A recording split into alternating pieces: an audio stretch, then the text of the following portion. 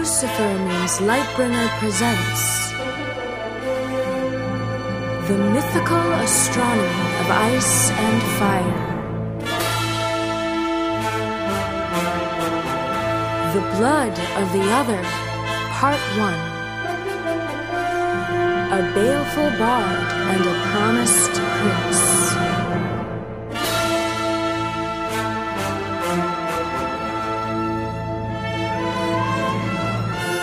The Castle Og. Our quest is at an... Oh, sorry. I could do the Holy Grail lines pretty much all day. Hey there, friends, patrons, and fellow mythical astronomers. It's your starry host, LML. I'm ready to get this party started right away. I hope you enjoyed the prelude to a chill, and I hope I haven't destroyed your image of me entirely with that unexpected discussion of logistics and plausibility in the timeline. Similarly, I hope that last musical adventure into outer space at the end of the last podcast didn't give any of you bad dreams about visitors from other dimensions, because I would just feel terrible if that was the case. That's kind of just what happens when the moment is right and I have a lot of effects pedals at my disposal, which I usually do. In any case, having paved the way in the prelude to a chill, we're pretty much ready to hit the ground running with this episode, so let me say my thank yous. Thanks to Stanley Black for our intro music, used with permission. And thanks to John Walsh for lending us his flamenco guitar playing. And you can find more of John's music at the John Walsh Guitar YouTube channel.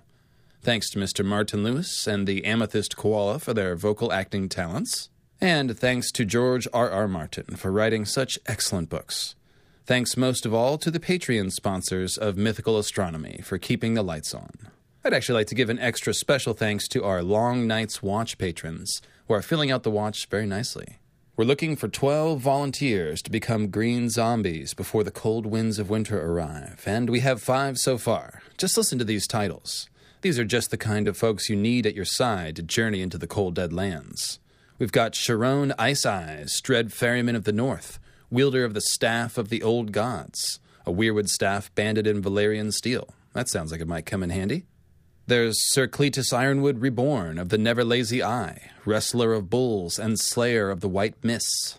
Tormund might not know how to slay a mist, but Cletus Ironwood Reborn certainly does. Stepping up from the priesthood of starry wisdom, it's Sinxia, frozen fire queen of the summer snows and burner of winter's wick.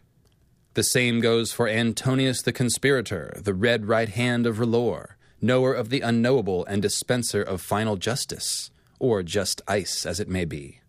Finally, our newcomer, Garth Blue Moon, the Maze Maker, he who strides the river of time. If you'd like to join the Long Night's Watch or any other patron level, just go to lucifermeanslightbringer.com and click on the Patreon tab, and that's also where you can find the matching text to this podcast. So without further ado, let's talk about The One That Got Away. The One That Got Away.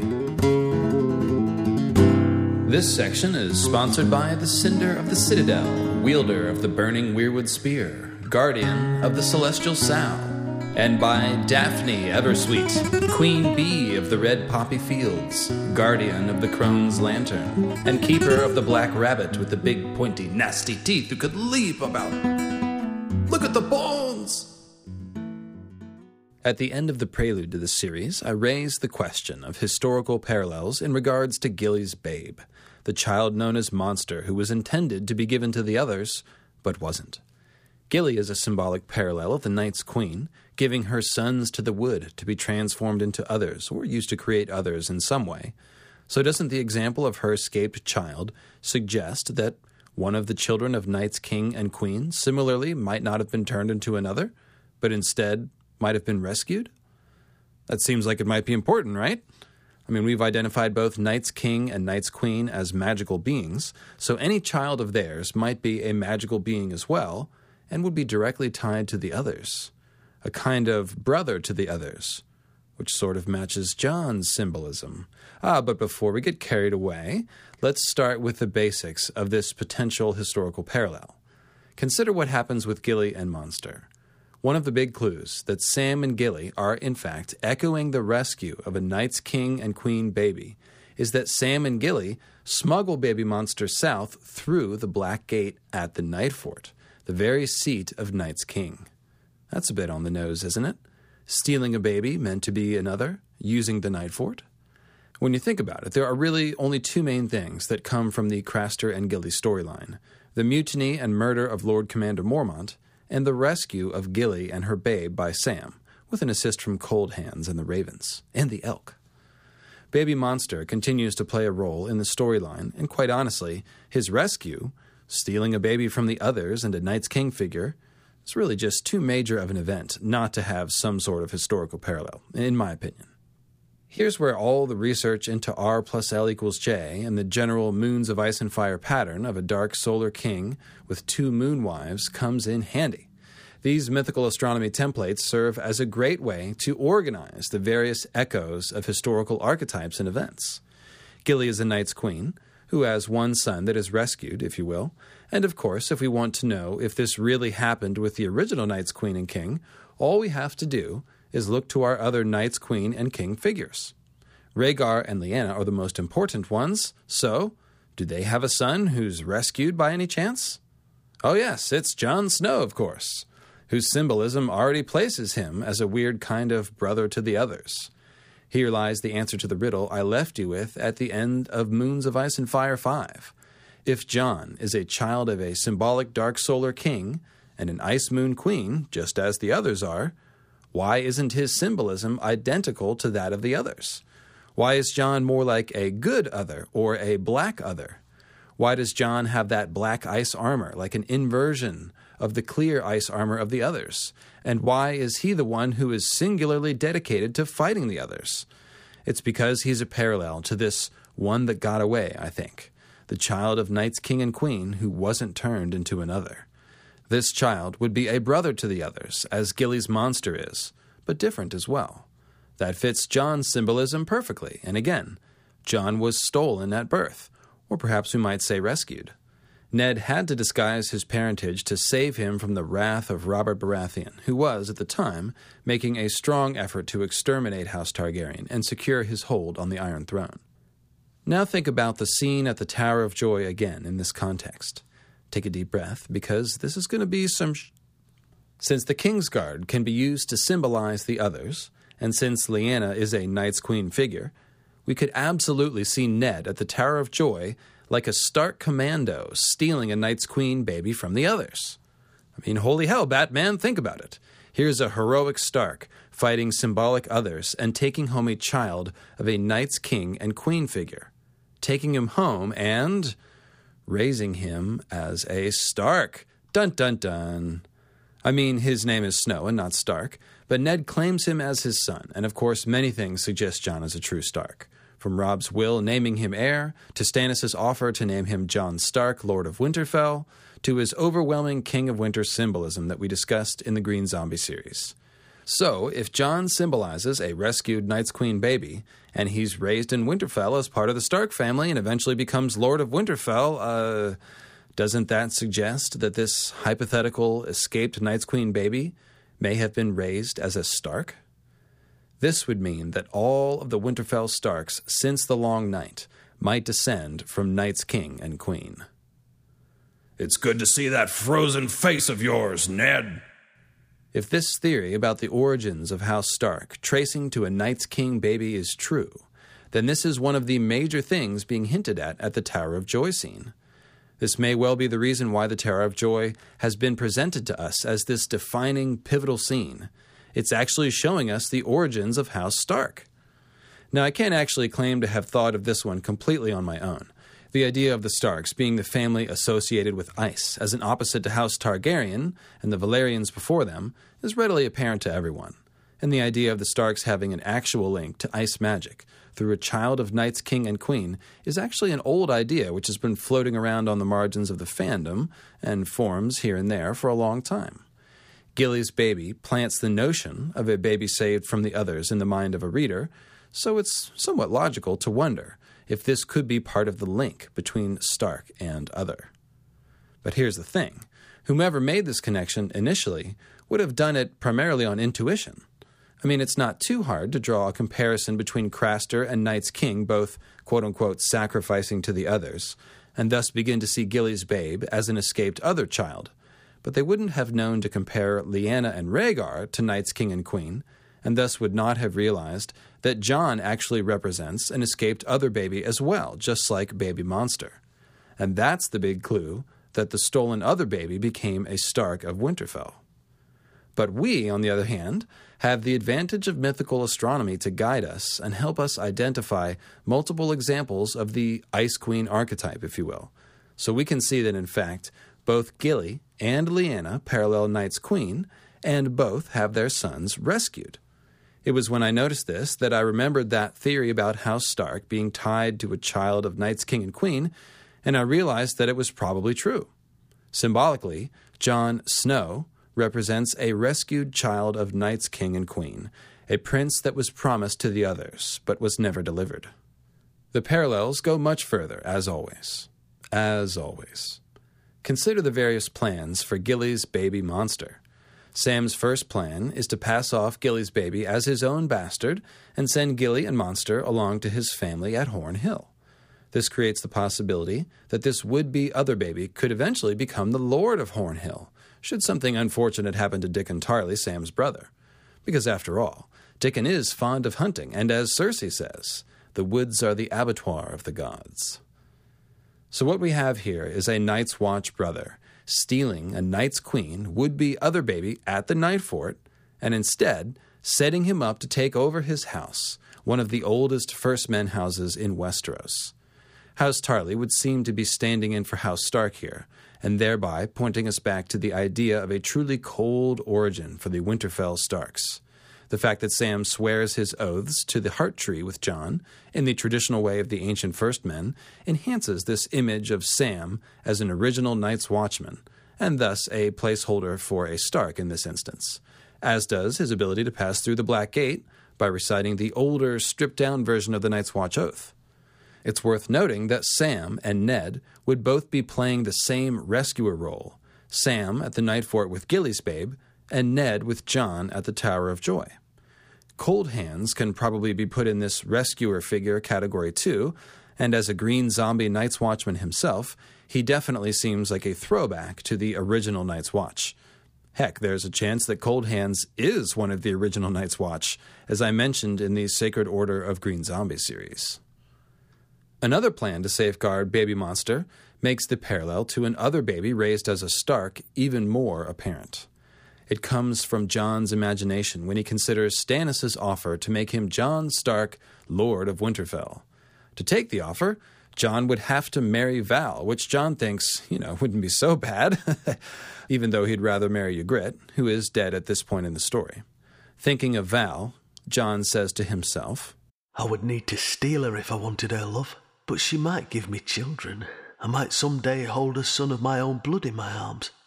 A son was something Jon Snow had never dared dream of, since he decided to live his life on the wall. I could name him Robb. Val would want to keep her sister's son, but we could foster him at Winterfell, and Gilly's boy as well. Sam would never need to tell his lie. We'd find a place for Gilly too, and Sam could come visit her once a year or so. Mance's son and Craster's would grow up brothers, as I once did with Robb.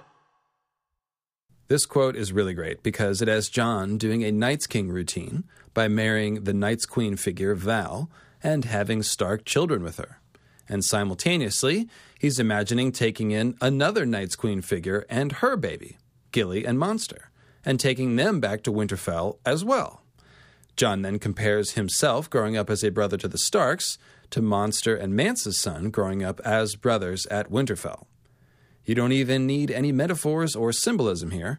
This plan literally involves a baby stolen from the others being raised at Winterfell, and then directly compares that plan to Jon being taken from his mother and raised at Winterfell. It's pretty strong evidence in support of the icy origins of House Stark hypothesis. And yeah, that's what we're calling it. The icy origins of House Stark hypothesis. Every good theory needs a grand nickname.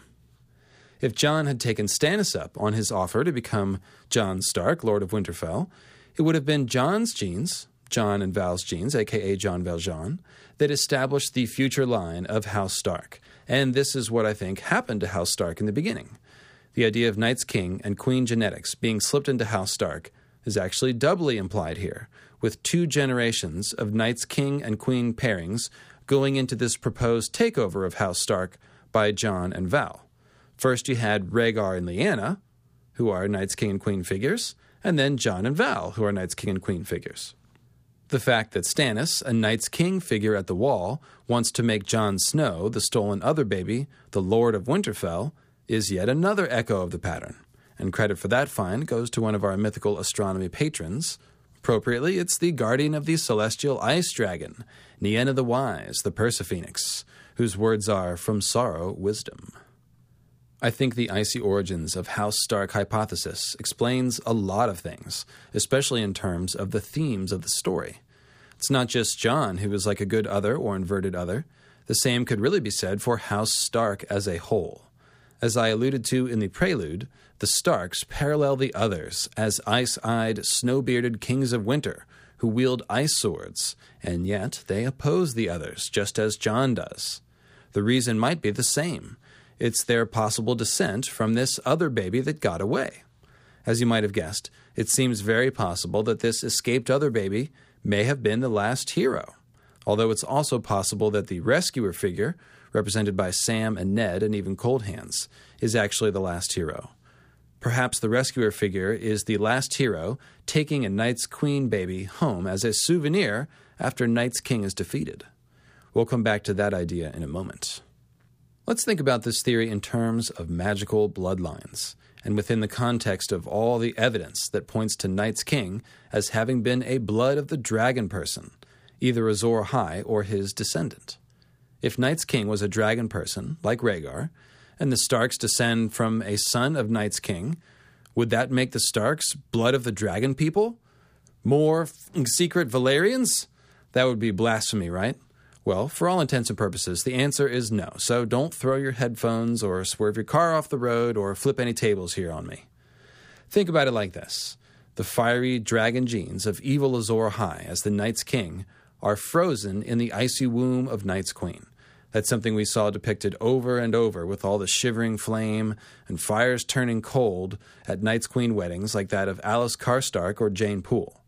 When these formerly blood of the dragon babies then come out of the cold womb of Night's Queen, I believe the affinity for fire that can be expressed by blood of the dragon people would have been flipped, and these Night's Queen babies would have had some sort of affinity for ice, in a way beyond what Gilly's babe might possess, since Gilly is a normal human being, and not an ice priestess or whatever Night's Queen was. However, I don't think Night's Queen was popping out full-grown others. I suspect that just as Gilly's babes are somehow transformed or used to make others, there must have been a second step to the process of making others from the cold babies of Night's King and Queen. Otherwise, this theory wouldn't make any sense at all. If Night's Queen was giving birth to full-grown others straight from her womb, then there would be no way to steal one and make it a flesh-and-blood Stark. Rather, I imagine these cold Night's Queen babies as having a natural affinity for ice magic in their blood that can be activated and awakened, just as Bran's blood makes him a green seer, but the weirwood paste and tree bonding and three-eyed crow pecking are necessary to awaken his gifts. So for all intents and purposes, a Night's Queen baby wouldn't really be blood of the dragon anymore. If one of those cold children avoided his fate of becoming an other and instead became the Lord of Winterfell, he might, if anything, be able to pass down this affinity for ice magic to his Stark descendants. Call it the blood of the ice dragon, or better yet, the blood of the other. It makes sense, right? The Targaryens are the blood of the dragon, and the Starks are the blood of the other. This natural symmetry is one of the things that has always made some version of this icy origins of House Stark theory attractive. And again, I will say that it resonates with the theme of the Starks, who are from the beginning tied to the others. Just to name one example, the prologue of A Game of Thrones ends with the others stabbing Waymar with swords of ice. And the next chapter begins with Ned beheading Waymar's black brother from the same mission, Garrett, with a sword named Ice. Now, polishing off my Ancient Aliens voice, I'll pose the question, is it possible that this icy Stark Lord, the child of Night's King and Queen, was actually the man remembered as Bran the Builder? If an escaped other baby did have some sort of ability to wield ice magic, this could explain the building of the wall, right? The wall is probably not a simple matter of just stacking blocks of ice into a really tall wall. there's almost assuredly magic involved. Ygritte says the wall was built with blood, so it may have even been blood magic of some kind that was used, which would surprise exactly no one, I think. Bloody or not, is it possible that the magic used to build this giant wall of ice was wielded by this rescued Night's Queen child turned Stark? This would begin to address one of the big logical issues with the theories about who built the wall. The others are the ones who can do incomprehensible magical things with ice, so they're the first candidate to consider for builders of the Great Ice Wall, but trying to grasp their motive is like trying to catch a falling icicle. Were the others trying to keep men out of their lands? It's not really necessary, given their ability to raise the dead, and given their immunity to everything but dragon glass and probably Valyrian steel. And would the others really build such a big, beautiful wall and let the stinking Night's Watch crawl all over it? Another point to consider is that until recent years, the Night's Watch ranged freely into the haunted forest with no trouble from anyone but the wildlings. And of course the wildlings have lived north of the wall for centuries, implying that the others haven't really been super worried about keeping humans out of their territory until just recently. In other words, if the others built the wall, there must be some motive that we simply can't fathom at this point.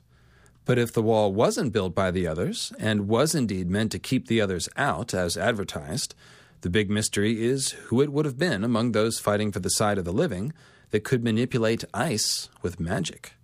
Who could it have been that possessed abilities with ice magic that rival those of the others, but who would have been motivated to keep the others out of Westeros proper? Perhaps it was this son of Night's Queen, mayhaps his name was Brandon, and mayhaps he used magical abilities inherited from Night's King and Queen to build the wall out of ice, either during the Long Night or right after, thereby earning him his nickname of the Builder.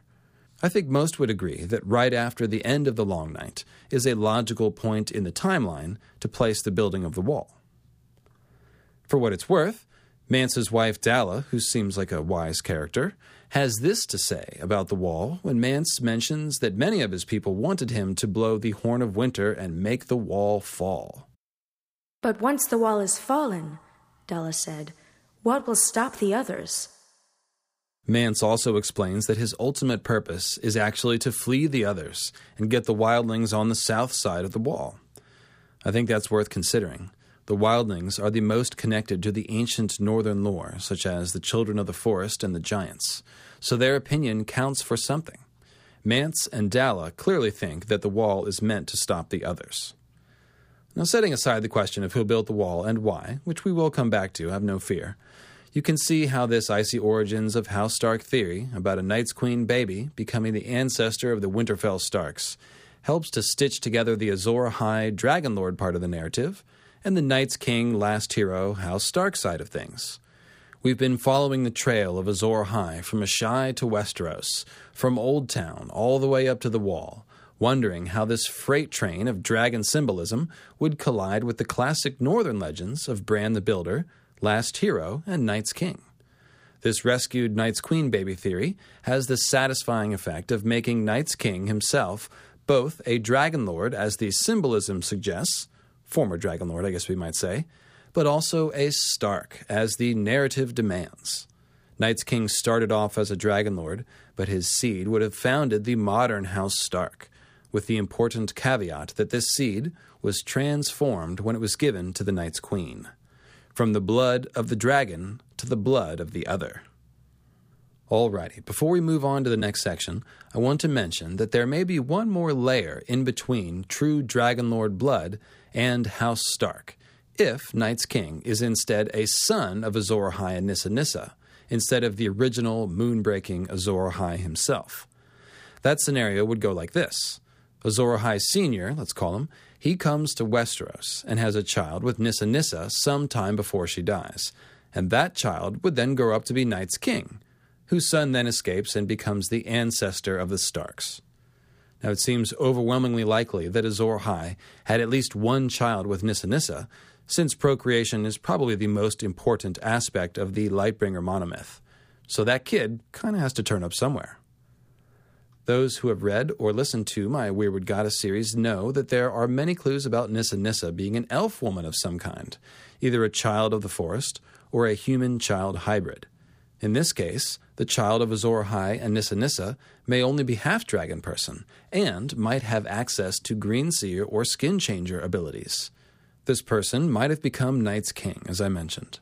And it's also possible that this child of Nissa Nissa could be either the last hero or the rescuer figure, or both if they're the same person. There are some really juicy potential echoes in the Targaryen family tree about this child of Nissa Nissa, actually, and there are clues that he or his descendant may have become Night's King. Consider the genes that led up to the Night's King figure Rhaegar, the man who gave his seed to Night's Queen figure Lyanna. Leading up to Rhaegar, Viserys, and Dany, there were 2 generations of incest. Aerys and Rhaella were brother and sister, and their parents, Jaehaerys II and Shaera Targaryen, were brother and sister too. But their parents were an interesting match indeed. Aegon V, also known as Egg and Aegon the Unlikely, and Black Betha Blackwood. House Blackwood is a house which has recently produced a Green Seer, Bloodraven, a.k.a. Brynden Rivers, and given Nissa Nissa's association with darkness, her death was used to usher in the Long Night, and her death correlates to the death of the Fire Moon, which gave us the darkness of the Long Night, I tend to see Black Betha as a great Child of the Forest Nissa Nissa analog. Call her Betha Betha. Aegon would be Azor Ahai, and indeed, later in life, he did become obsessed with hatching dragon's eggs. This obsession led to the catastrophe of Summerhall, which is a vivid fire moon explosion metaphor, where Aegon Ahai and Betha Betha both died appropriately. I mean, it was sad, but their deaths were appropriate for symbolism. In other words, Aegon and Black Betha may be serving as a symbolic historical parallel to Azor Ahai the Dragon Lord, coming to Westeros and marrying a Child of the Forest Nissa Nissa. Their great-grandson Rhaegar is a Night's King figure who does all the Night's King things, so perhaps the original Night's King descends from a child of Azor Ahai and Nissa Nissa. And even though Rhaegar isn't Black Betha's son, kind of might as well be, because as a result of all that incest, he has roughly the same half-Targaryen, half-Blackwood genetic makeup of Egg and Black Betha's children. The same is true for Dany, of course. She's basically half-Blackwood. That's a bit of an oversimplification in terms of genetics, of course, but I think you take my point. For that matter, Bloodraven himself is a walking clue about the blood of the dragon being injected into an ancient First Man house with Green Seer abilities, if you think about it. Now, one generation before Egg and Black Betha, we have Egg's parents, Maekar Targaryen and Deanna Dane. I know many of you know that, so sorry for being melodramatic, but that's another home run as an echo of the past, since the Danes seem to descend from the great empire of the Dawn from whence Azor Ahai came, and yet are thought of as first men. In other words, the Danes themselves probably represent a merging of first men blood and blood of the dragon from way back. This may be another clue that the Azor Ahai bloodline blended with the blood of the first men before producing that dragon person who then became Night's King. It's worth noting that the Fused Stone Fortress at Battle Isle is indicative of a colony or at least a long-term trading outpost, which would have given the Dragon Lords ample time to mingle their blood with the First Men before the fall of the Long Night, and in the south, in relative proximity to Starfall. As usual, I'm going to avoid trying to choose which exact scenario is the capital T truth, but there are a couple of things that I do feel solid about. The evidence suggesting Nissa Nissa as at least part Child of the Forest is pretty solid, and it seems obvious that Azor Ahai and Nissa Nissa would have had at least one child together, whom we have to assume is an important figure. I'm also confident that Night's King had some amount of blood of the dragon in his veins and a direct connection to Azor Ahai, and I'm pretty confident that one of the children of Night's King and Queen was indeed smuggled away to safety. And if that's the case, I'm pretty sure this rescued ice baby would have become a Stark, both for the sake of thematic sensibility. I mean, if anyone's related to the others, it has to be the Starks, right? And because of the parallels with Jon and Baby Monster. Lyanna and Gilly are both Night's Queen figures who have their babies smuggled away and raised under false identities, with Jon being raised at Winterfell and Monster almost being raised there. Fortunately, and predictably, it's not just Lyanna and Gilly and their children, Jon and Monster, who tell the tale. As usual, we are given many characters who play into this archetype of the stolen other baby, and this is usually the point where I would list them out to you. But since I gave you the big reveal at the beginning, I'm going to maintain the element of surprise by revealing them one or two at a time. A Bael Issue. This section is sponsored by a priestess of the Sacred Order of the Black Hand, the Lady of Stellar Reason and Maleficence, and by two new priestesses of Starry Wisdom, Crowfood's Daughter of the Disputed Lands, and R'hllor Girl, Mistress of the Pointy End, whose house words are, "Show us your moons." With the exception of Jon and Monster, the most important potential echo of stealing a Night's Queen baby to become a Stark is most certainly found in the Bael the Bard story. It's not a perfect echo, but it has very important lessons to teach us. Bael the Bard is a roguish wildling minstrel and a king beyond the wall, and his story is intricately linked with that of Rhaegar and Lyanna. This is apparent from the moment that Ygritte brings up the subject of Bael, shortly after Jon has taken her prisoner in the Frostfangs in a clash of kings. You said you were the bastard of Winterfell. I am. Who is your mother? Some woman. Most of them are. Someone had said that to him once. He did not remember who. She smiled again, a flash of white teeth. And she never sung you the song of the Winter Rose? I never knew my mother, or any such song. Bael the Bard made it, said Ygritte. He was king beyond the wall a long time back.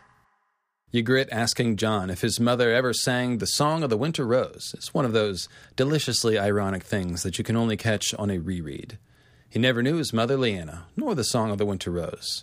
But Lyanna's song was the Song of the Winter Rose, for all intents and purposes.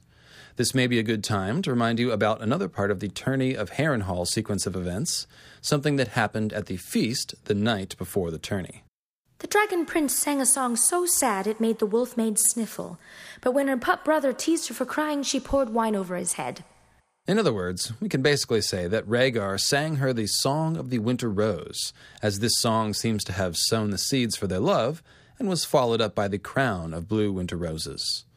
Returning to the Bael story, Ygritte begins by telling us that Bael was a great raider and a long-time nemesis of the Stark in Winterfell at that time. The Stark in Winterfell wanted Bael's head, but never could take him, and the taste of failure galled him. One day, in his bitterness, he called Bael a craven who preyed only on the weak. When word of that got back, Bael vowed to teach the Lord a lesson. So he scaled the wall, skipped down the King's Road, and walked into Winterfell one winter's night with harp in hand, naming himself Sidgeric of Skagos. Sidgeric means deceiver in the old tongue that the first men spoke, and the giants still speak. This has obvious parallels to Mance sneaking into Winterfell, which we'll discuss momentarily, but sticking with the story, we learn that Bael, disguised as Sidgeric, plays so well and pleases the Lord of Winterfell so much that he told Bael to name his reward. Ygritte tells us of Bael's famous response. "All I ask is a flower," Bael answered, "the fairest flower that blooms in the gardens of Winterfell." Now, as it happened, the winter roses had only then come into bloom, and no flower is so rare nor precious. So the Stark sent to his glass gardens and commanded that the most beautiful of the winter roses be plucked for the singer's payment.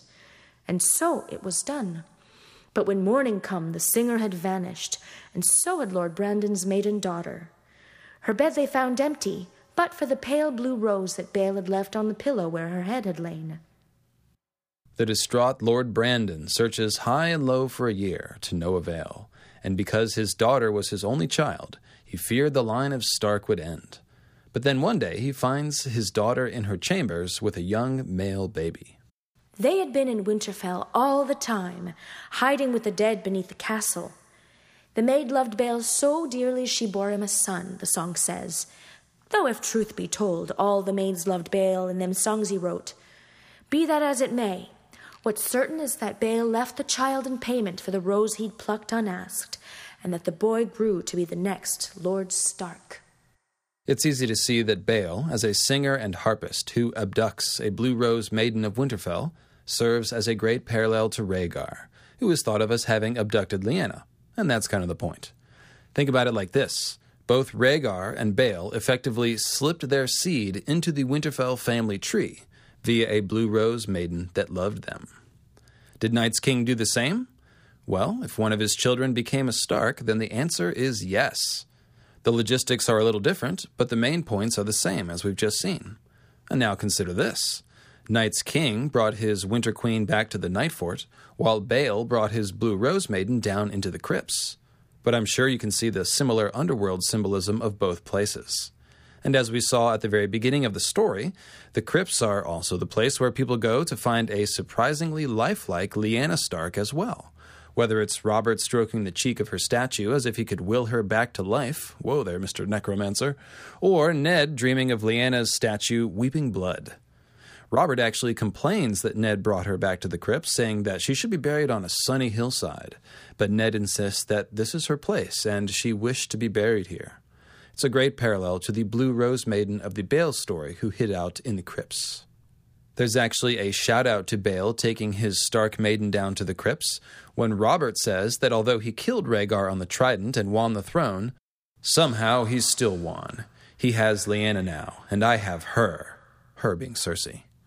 So, the Bard and the Blue Rose Maiden are together forever, but in the underworld, like Bael and his maiden in the crypts, or Night's King and Queen at the Night Fort. We can also observe that not only did Bael and Rhaegar both abduct, quote-unquote, a Blue Rose Stark maiden, who seems to have actually loved them, both played overpowering music to win the hand or heart of their Winter Lady. This begs the question, was Night's King a singer? It seems possible, so we'll have to come back to this idea in a minute. Now, the name that Bael takes, Sidgeric, means the deceiver in the Old Tongue, and the deceiver happens to be one of the most common nicknames for the devil in the Bible. This kind of implies Bael as devilish, and thereby helps us to see Bael as a dark solar king figure like Rhaegar and Night's King. Bael is just the right sort of guy to be giving his seed to the Winter Queen, in other words. And I know, he knew no fear, and that was the fault in him, is one of the more vague parts of the Night's King description, but there's no doubt that both Bael and Mance had to be utterly fearless to sneak into the fortress of their enemy, armed with only a lute. It may go without saying, but Bael is also an obvious parallel for Mance Rayder, who, like Bael, is a bard and a king beyond the wall, who also sneaks into Winterfell using a false name.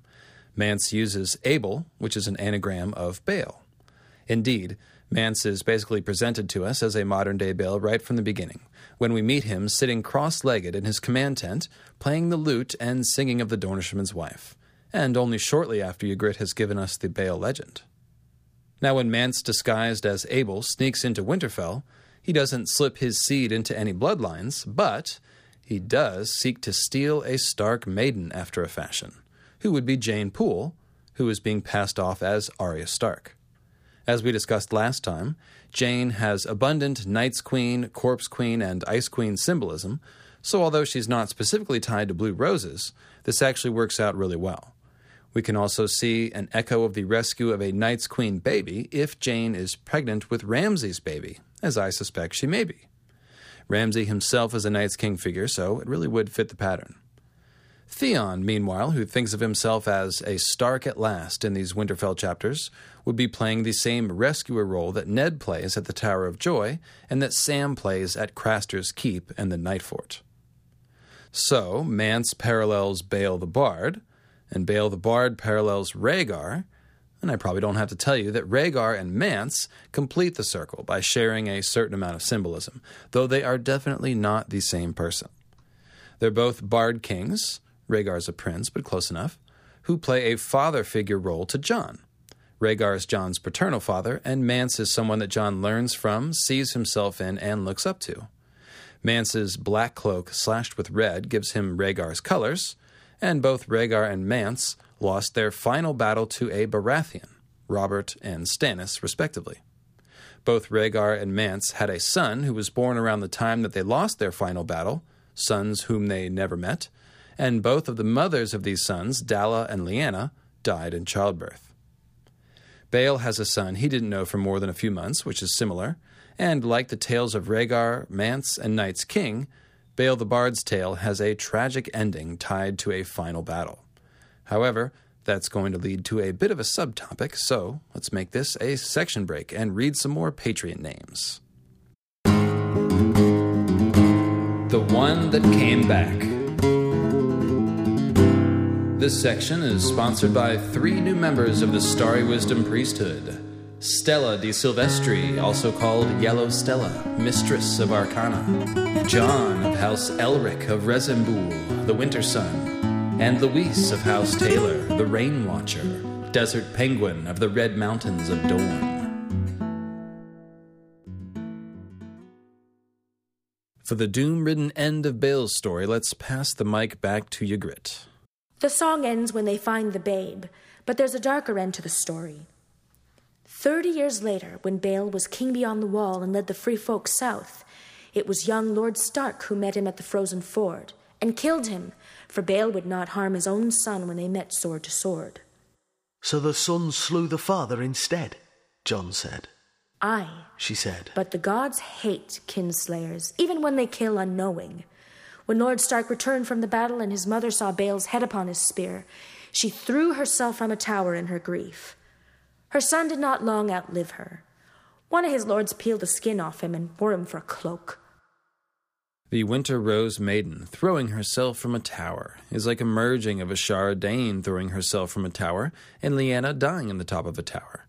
However, the main thing that grabs our attention as an important Night's King parallel is the father and son fighting one another theme. That really seems like what the Night's King last hero relationship might be all about. Our devilish Night's King figure, Bale, donates a son to the bloodline of Winterfell, and that son grows up to be the Stark in Winterfell and eventually journeys north to confront and kill his father. When the last hero went north to end the long night, was that the son of the Night's King going to slay his dad? They fought at the Frozen Ford, which kind of sounds like it could be a placeholder for the wall, which is like a frozen river when viewed from above, and the Night Fort would be the crossing point of that frozen river. So this almost sounds like Night's King's son coming back to the Night Fort to kill him. After all, Jon does dream of slaying a whited version of his true father, Ned, at Castle Black. Whatever demonic force moved Othor had been driven out by the flames. The twisted thing they had found in the ashes had been no more than cooked meat and charred bone, yet in his nightmare he faced it again. And this time the burning corpse wore Lord Eddard's features. It was his father's skin that burst and blackened, his father's eyes that ran liquid down his cheeks like jellied tears. Jon did not understand why that should be, or what it might mean, but it frightened him more than he could say. I'm sure that if Jon had had the chance to re-listen to his life on audiobook 10 times over like we've had, he would have eventually puzzled out the meaning. In any case, we know to look at scenes like this as potential echoes of the past, and the idea of Jon having to kill a cold-whited version of his father might have been included to serve as a parallel to Bale being killed by his son, and more importantly, to Night's King being killed by his son, the last hero. Ned is generally not a Night's King figure, but the whited dream version of Ned with blue star eyes and a black cloak of the Night's Watch certainly does the trick.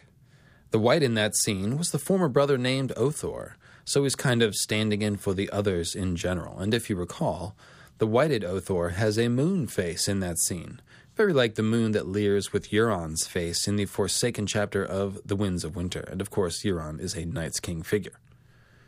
We find fainter echoes of the son kills father motif when Jon faces Mance's army in the Battle at the Wall, and then when Jon is later sent north of the Wall to kill Mance through treachery, since Mance is something of a father figure to Jon and shares symbolism with Rhaegar, Jon's biological father. If and when Jon finds out that Rhaegar was his biological father, I'm sure he'll dream of killing him too. There's another TWOW prediction for you. As we know, legend says that one of the men who brought down Night's King was Brandon the Breaker, who is said to have been Night's King's brother in some tales, as opposed to his son, as some of these echoes would suggest. Regardless, Brandon the Breaker was the Stark in Winterfell who went north to face Night's King, who was of his blood, just as Bale's son went north to face his father Bale, a Night's King figure. Said another way, Bale and Night's King were both defeated by the Stark in Winterfell, who was of their blood, and that's a great parallel between them, even if one is a brother and one is a son. Everyone knows the Bale story parallels Rhaegar and Lyanna's story, and I've shown you how Rhaegar and Lyanna parallel Night's King and Queen, so finding parallels between Bale the Bard's story and Night's King means that each of these 3 stories has echoes of the other 2. Although they have subtle variations, these 3 stories all have a Night's King figure slipping his seed into the bloodline of House Stark via a Blue Winter Rose maiden, with Night's Queen as the original Blue Winter Rose maiden, so to speak. The son kills the father symbolism of Jon Snow, and Bale's son might suggest a last hero who was both a Stark of Winterfell and the son of Night's King, while the Brandon the Breaker legend suggests that the last hero might have been the brother of Night's King. Lest I gloss over a meaningful point, yeah, think about it. If Night's King ruled during the Long Night, whoever defeated him was probably the last hero. If Brandon the Breaker defeated Night's King, then Brandon the Breaker may have been the last hero. If this is the case, then the thing that Brandon broke would have been the Long Night. The cool thing about Jon is that whether the Night's King and the last hero are a brother-brother thing or a father-son thing, he's got us covered. We just saw that he dreams of killing Whited Ned, and as you may recall from Bloodstone Compendium 2, he also dreams of killing his brother Robb, with a flaming sword no less. This is as he stands atop the wall, defending it from icy foes who scuttle up the ice like spiders. There's a kind of weaker symbolic echo of this son kills the father pattern with Craster as well, who makes white shadows with Gilly and the rest of his wives, and thus plays the Night's King role, of course. Obviously, Monster would need to grow up and travel back in time to kill Craster since he's already dead, but consider the symbolism of the person who does kill Craster. It's a black brother named Dirk. His symbolism is that of a black dirk, a black knife, in other words, and this may be similar to Jon's symbolism of being like dragonglass and black ice. You'll remember that Stannis talks about finding and using Jon like Jon found the dragonglass. This is not only Jon's symbol, but more importantly, the symbol of the dragon locked in ice, and all of these Night's Queen baby / last hero figures are playing that dragon locked in ice role. Thus, Night's King Craster was slain by a black knife person who called himself a sword in the darkness, and that's a message that fits in with all the other symbolism that we're discussing here. At the very least, it makes sense to see members of the Night's Watch kill a Night's King figure, with the name Dirk sort of emphasizing the symbolism of the Night's Watch as human swords. There's actually a lot more to this pattern of the last hero coming to kill his father or brother who is the Night's King, but we've got to introduce more Night's King figures to get there, and we've got to dip into some world mythology that George is referencing. But real quickly before we move on, I just want to say a quick word about Craster himself, since we're talking about him anyway, and he doesn't really fit anywhere else. It's worth noting that Craster is the bastard son of a Night's Watch brother, and Ygritte says that Craster's blood is black and he bears a heavy curse. That all could potentially fit with the Dark Solar King archetype, who represents an undead and or transformed sun figure, which the black blood can signify. And the cursed part surely applies to someone who may have broken the moon or created the others, right? Craster has a cold smell to him, so obviously he's not a warm kind of solar figure. He would be showing us Night's King after he's already given his seed and soul to Night's Queen, just like the ghostly version of Rhaegar that burns with a cold light. Weirdly, Craster has 19 wives, and there are 19 fortresses on the wall. Let me know what you think that could mean. The other 19 that seems relevant pops up when the survivors of the Fist of the First Men return to Craster's Keep, as Sam reports to Mormont that they have 19 dragonglass arrowheads. It's pretty easy to see the symbolic similarity between the 19 fortresses of the Black Brothers and the 19 dragonglass arrowheads, since the brothers that man those fortresses are meant to wield dragonglass. But I'm not really sure why Craster would have 19 wives, or what that could mean. Perhaps Craster is like the wall, and his wives are like the fortresses, but again, I'm not sure what the meaning would be. Ygritte was 19 as well, for what it's worth. Finally, there are even some credible theories out there that the Black Brother who fathered Craster was either Maester Aemon, formerly Aemon Targaryen, or Bloodraven when he was Sir Brynden Rivers, Lord Commander of the Night's Watch. Either scenario would make Craster the blood of the dragon, and either scenario would be a nice match for my hypothesis about Night's King being Azor Ahai or his son. I mean, Craster is a white-haired sheep herder practicing a ton of incest, which is basically a 100% accurate description of the Valyrians. Give that man a lute! I'll just let that sink in for a moment. a white-haired sheep herder practicing a ton of incest and maybe a bit of human sacrifice to create monsters. That's right. That description applies to both Craster and the Valerians. So I'm not sure if Craster really does have Blood of the Dragon, but at the least, the incesty shepherd thing does make for a good comparison to the Valerians, and it serves to make him a stand-in for a Blood of the Dragon person, even if he actually isn't one. All right, so we're done with our 3 devilish bards, Baal and Mance and Rhaegar, plus our non-bard Craster, all of whom have a stolen or rescued son that seems to fit the pattern of the stolen child of Night's King and Queen. We're going to continue to follow the trail of this stolen other baby, but as I mentioned earlier, all this bard stuff begs the question, was Night's King a freaking bard? Well, we'll have to ask the singers. A Baal to Dread. This section is brought to you by the Patreon support of 3 new acolytes of the Church of Starry Wisdom: Stephanie Stormstrummer, Minstrel of the Mountains; Messiah of the Oily Hand, Boatman of the Shivering Sea; and by Craveries, the Winged Ram of the Purple Skies. Now, I suppose it's possible that Night's King was literally a singer of some kind. He's a singing werewolf. But I have to suspect that the singing we're talking about is the magical kind, something closer to the singing that the Green Seers do, those who sing the Song of Earth. Singing to the stars, perhaps, but again in the magical sense. The devotees of the Church of Starry Wisdom, founded by the Bloodstone Emperor himself, are known to sing to the stars. As she made her way past the temples, she could hear the acolytes of the cult of the Starry Wisdom atop their scrying tower, singing to the evening stars. Of course, they don't just sing for the sake of singing. They practice dark magic in their scrying tower and attempt to gain the wisdom of the stars, or something esoteric like that. Melisandre actually does a bit of singing during the Lightbringer foraging ritual, when it says, "Melisandre sang in the tongue of Asshai, her voice rising and falling like the tides of the sea." In fact, there are 6 references to Melisandre's singing, always when she prays to R'hllor. I'm also thinking of the sort of singing that comes with the closing lines of a Game of Thrones. As Daenerys Targaryen rose to her feet, her black hissed, pale smoke venting from its mouth and nostrils, the other 2 pulled away from her breasts and added their voices to the call, translucent wings unfolding and stirring the air, and for the first time in 100 years, the night came alive with the music of dragons. Now, when they talk about the music of dragons, they aren't talking about Rhaegar's playing and singing, although that's obviously a parallel symbol. No, we're talking about real dragons, and you can see that Martin is using words like sing and music in a slightly poetic fashion. The most famous dragon to ever sing the music of dragons was, without a doubt, Balerion the Black Dread. I'll say it again more slowly. Baal Arion. That's right. Baal Arion, the actual Black Dragon, obviously qualifies as an incarnation of the Black Dragon archetype, just like his rider, Aegon the Conqueror, and just like Rhaegar.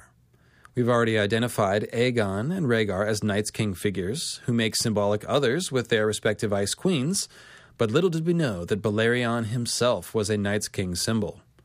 It makes perfect sense, of course, but it's still amusing. Balerion the Black Bard. Is it possible that in the books, Balerion will be the dragon who is whited or turned cold instead of Viserion the White Dragon? I'd still bet on Viserion. But if Balerion turns icy somehow, that would then be an extension of him as a Night's King symbol. So yeah, the Baal characters, including Baal Arion, seem to be telling us about Night's King. And yes, there is a constant theme of singing and barddom around Night's King. Now you might be saying to yourself, is it really all the Baal characters? What about Baelor the Blessed? How's he a Night's King figure? Well, first of all, as we discussed in Moons of Ice and Fire 3, his sept on Visenya's Hill is like a giant symbol of the Ice Moon, which houses the warriors' sons, who symbolize the others. Baelor's statue in front of the sept is indeed an ice dragon symbol, a statue of a dragon made of white marble, which symbolizes ice.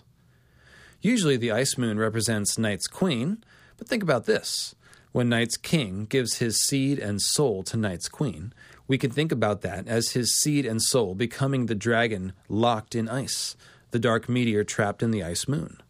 When we speak of it as his seed, that would correlate to Jon as the dragon sperm injected into the womb of Ice Queen Lyanna. When we think of the dragon locked in ice as the soul of the Night's king, then it becomes Night's king himself who is locked in the ice moon. Baelor's sept is on top of Visenya's hill, with the hill being much bigger, so it's kind of like the sept of Baelor Targaryen is the dragon locked in the ice moon of Visenya's hill. After all, it was the building of Baelor's sept which started the business of the other-like warrior sons crawling all over Visenya's hill, like others pouring out of the ice moon. Baelor also does another Night's King type of thing, which is locking maidens in towers. He famously locks his 3 sisters in the Maiden Vault. We saw Night's King Stannis lock Val in a tower, and of course we know that Lyanna gave birth in the Tower of Joy with other-like Kingsguard standing guard outside. We don't know exactly where Night's King took his corpse queen at the Night Fort, but logic dictates it was the Lord Commander's chambers, which were probably in a tower. I'd say it's a safe bet. Jane Poole is another Night's Queen figure locked in a tower, for what it's worth. And in case you're wondering about Ashara Dane, who leapt to her death from a tower, supposedly, I tend to think she's a Fire Moon Queen as opposed to an Ice Moon Queen because of those purple eyes, but I'm not really sure by any means. We have so little info about her, it's pretty hard to tell. As for Baelor's 3 sister wives, who were locked in the Maiden Vault, they all have at least one solid Night's Queen clue. The middle sister, Rhaena, was almost as pious as Baelor, and eventually became a septa, giving her good Ice Moon symbolism, although no dragons were ever locked in her ice, obviously. The firstborn sister, Dana the Defiant, the mother of Daemon Blackfyre, used to wear black as a child, but then switched to always wearing white after Baelor was unable to consummate their marriage on their wedding night. That's not bad for symbolism, but it's not overwhelming either, until one of your mythology friends pipes up and informs you that the Greek Danae, D-A-N-A-E, as opposed to Dana, was a daughter of the king of Argos, who was also locked in a tower to prevent her from becoming pregnant. That's just what happened to me. No, I wasn't locked in a tower to prevent me from becoming pregnant. I mean that my mythology friend, Crowfood's daughter, at Crowfood_SD on Twitter, piped up and filled me in on the Greek Danae, and now I can include her in the essay just where she belongs.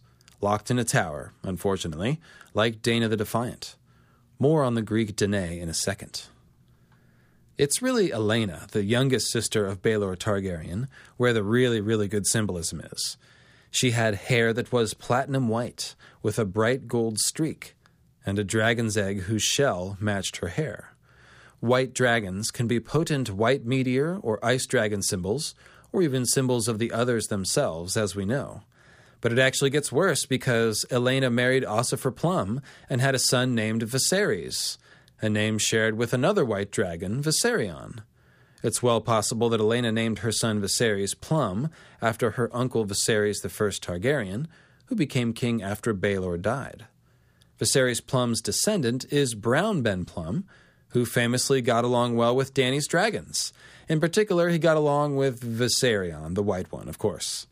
Surrounding Aelena Targaryen with all this white dragon symbolism and the names Viserion and Viserys serves to equate her with Visenya Targaryen, a terrific Night's Queen figure. In fact, think about this. If Aelena is the Night's Queen figure, then she's analogous to the Ice Moon. Ossifer Plum, let's call him Lucifer Plum, would be the Night's King figure. Their child should represent either Jon or the others, and they named him Viserys, which is now a white dragon name. And in keeping with a lot of the symbolism of the Dark Solar King figures being undead or dead, there's a funny little story about Ossifer Plum conceiving Viserys Plum with Aelena Targaryen, which is hinted at by Tyrion when he talks to Brown Ben Plum in A Dance with Dragons. "I know you as well, my lord," said Tyrion. "You're less purple and more brown than the Plums at home, but unless your name's a lie, you're a Westerman, by blood if not birth. House Plum is sworn to Casterly Rock, and as it happens, I know a bit of its history. Your branch sprouted from a stone spit across the narrow sea, no doubt. A younger son of Viserys Plum, I'd wager. The Queen's dragons were fond of you, were they not? That seemed to amuse the sellsword. Who told you that? No one. Most of the stories you hear about dragons are fodder for fools. Talking dragons, dragons hoarding gold and gems, dragons with 4 legs and bellies big as elephants, dragons riddling with sphinxes. Nonsense. All of it. But there are truths in the old books as well. Not only do I know that the Queen's dragons took to you, but I know why. My mother said my father had a drop of dragon's blood. 2 drops. That, or a cock 6 feet long. You know that tale? I do. The joke here comes from the fact that Ossifer Plum was very old when he married Elena, and reportedly died at the bedding ceremony following their wedding. Yet Elena still gave birth 9 months later, and the rumor is that Aegon IV, Aegon the Unworthy, was the actual father. That's what Tyrion means when he says that his father might have 2 drops of dragon blood, one from Elena and one from Aegon the Unworthy. The only way that isn't the case would be if old man Ossifer had a cock 6 feet long, meaning that he was able to reach out from the grave and impregnate Elena. Think of Davos's observation that Stannis looks to have 1 foot in the grave, and remember that he looks that way because he's been giving his seed and soul to Melisandre to make shadow children, and Night's King gave his seed and soul to Night's Queen. That means that, symbolically, Night's King is sort of also implied as a dead person who still impregnates someone. The line about Brown Ben being sprouted from a stone seems like a humorous way of talking about meteors and moons as parents and children, if you ask me. And of course the joke Tyrion is making refers to the younger son of Viserys Plum that must have crossed the narrow sea as the stone of a plum fruit. It's actually a very good way of showing meteor childbirth. The meteor child is the heart of a fallen plum, instead of the heart of a fallen star. So, that's a long way to follow the thread of white dragon symbolism leading from Baelor the Blessed, priest-king of the Ice Dragon Temple. But it's cool to see how consistent George is with his symbolism. If he needs to invent more House Plum backstory for Brown Ben in the Winds of Winter, expect more white dragon symbolism. Alright, well that's King Baelor Targaryen, Locker Awayer of Ice Queens. He's not a perfect Night's King match, but sometimes Martin has fun playing with your expectations. He does that through symbolism, as we've just seen, but he does that in the main story anyway. Baelor is beloved as a blessed holy man, but Tyrion calls him Baelor the Befuddled, and in the Sworn Sword, Sir Eustace Osgrey calls him the feeblest king who ever sat on the Iron Throne. He may well have starved himself to death after Dana the Defiant gave birth to Daemon Blackfire, then called Daemon Waters, by living on bread and water for 41 days until he expired. That maiden vault was some whack-ass shit too, you have to admit. I suppose a little Bael mythology might be appropriate here. It seems like there are a couple of mythological figures who inspired George to associate characters that have Bael-related names with Night's King. First of all, Baal, which is spelled B-A'-A-L, of Canaanite myth, is kind of the original horned god, and he does the standard horned god, fertility god routine of being killed in the fall and resurrected in the spring. I talked about all the horned god mythology in the Sacred Order of Green Zombies series, so that's the place to look for all that. But you'll probably recall that we found strong horned god symbolism around Azor Ahai and the Last Hero, and around figures like Jon and Mance and Stannis. The horned god can certainly be a musician. Pan is one version of this figure after all, and of course Pan uses his music to bewitch and entrance. An even more potent myth that George seems to be referencing with the Bael names comes from Irish folklore, which is a well we already know George likes to draw from. I'm speaking of Baelor, king of the Fomorians, who was a giant with a large eye in his forehead that wrought serious destruction when opened. He's also called King of Demons, and according to Wikipedia, it is suggested that Baelor comes from the common Celtic Baeleros, B-A-L-E-R-O-S, meaning the deadly one, which is a cognate with the Irish at Baal, dies, and the Welsh Baal, which means death or plague. 3 of Baelor's nicknames are translated as Baelor the Smiter, Balor the Strong Smiter, and Balor of the Piercing Eye, which later became Balor of the Evil Eye. So you kind of get the idea. He's a death god who brings dread and woe. The word Balaros sounds very close to Balerion, and given Balerion's Black Dread nickname, we can see that George is using the meaning of the Irish Balor's name as well, potentially. Balerion and all Black Dread figures are representative of the A Song of Ice and Fire death god, also called Him of Many Faces, the Lion of Night, the Stranger, etc. That's cool and everything, but let me show you the even more obvious tip-off that this Balor myth is a myth Martin is thinking of, which is this. Balor locks his only daughter, Etniu, in a tower to prevent her from becoming pregnant, just as Balor Targaryen locks his sister wives in a tower to prevent them from becoming pregnant. The Irish Balor does this because it is prophesied that Balor would be killed by his grandson. And of course this happens anyway, as his daughter becomes pregnant and her son Lugh leads the Tuatha De Danann in rebellion against the Fomorians and Balor. I would see the parallel to this as Balor Targaryen locking up his sister wives, one of whom gives birth to Daemon Blackfyre, who led the largest rebellion against the Targaryen dynasty in their history as kings of Westeros. And didn't we just say that the Greek Danae was also locked up in a tower to prevent her pregnancy, just like the daughter of Balor of the Evil Eye? It's actually an even closer parallel between the myths when we look at the Danae story again. She too eventually became pregnant. Horny old Zeus saw her imprisoned and became a golden rain, which left her pregnant. And yeah, the dirty joke is implied in the myth. And just like Balor's daughter giving birth to a hero who grew up and killed Balor, Danae gives birth to the famous hero Perseus, who eventually killed his grandfather. This time it was an accident. Perseus was throwing the discus at the athletic games, which his grandfather attended, and an errant throw struck him in the head. There's also a prophecy involved there, just as with the Balor story. In both cases, it's prophesied that the daughter, who is locked in the tower, will give birth to a son that will kill the grandfather, who likes to lock women in towers. And it is these prophecies in both stories that lead Balor and his Greek counterpart Acrisius, king of Argos, to lock their virgin daughters in towers to begin with. Needless to say, these two myths, when compared with Balor Targaryen's wife having a son who rebelled against the royal dynasty, pour a lot more fuel on the fire of our theory about the last hero being a son or close relative of Night's King. I also think it's just plain cool how George managed to weave the Irish Balor of the Evil Eye myth and the Greek Danae myth together in the story of Balor and Daena Targaryen. As for the mythical astronomy of the Balor of the Evil Eye myth, I can only say wowzers. Balor, king of demons and Fomorians, the latter of whom may well have been part of the inspiration for the others, by the way, has some sort of destructive eye, and by destructive, I mean forest-burning, earth-moving destructive. Kind of reminds me of my notion of the celestial god's eye, from whence the deadly meteors came. And you're not going to believe this, but listen to what happens when Balor is killed by his grandson Lugh, and here I'll quote from Wikipedia. One legend tells that when Balor was slain by Lugh, Balor's eye was still open when he fell face first into the ground. Thus, his deadly eye beam burned a hole into the earth.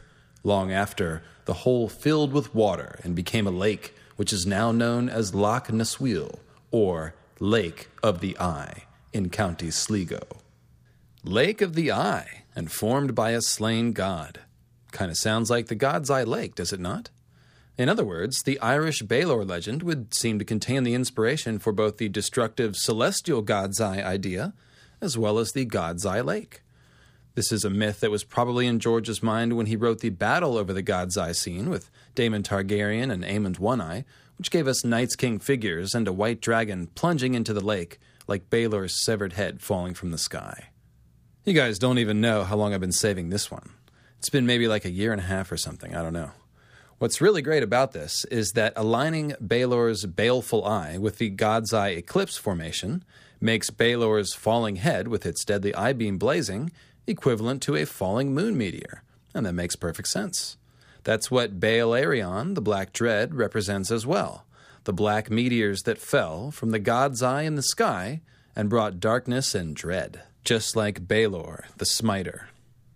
If you think about it, This also kind of suggests that the God's Eye Lake might have been created via a meteor impact, although I think it probably would have had to have been a much older impact, as crater lakes take thousands of years to form, although he may be playing fast and loose with the physics, which is acceptable in a fantasy novel, of course. Here I'd like to give a big shout-out to An American Thinks on YouTube, who arrived at the meteor origin for the God's Eye Lake idea through an entirely different line of research.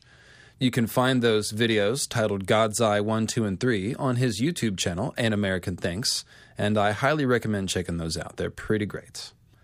Returning to the Baler of the Evil Eye tale, we find that, even better for mythical astronomy, Lugh kills Baler by throwing a magical spear through his baleful eye, very like all the dragon eye spearing ideas in A Song of Ice and Fire, which I would say refer to the piercing of the celestial god's eye by the comet, such as the legend of Serwyn of the Mirror Shield slaying the dragon Urex. It's not that different from Perseus hitting his grandfather in the head with a discus, for that matter. Also, ancient man has been symbolizing comets and meteors as discuses and frisbees for no, I'm just kidding.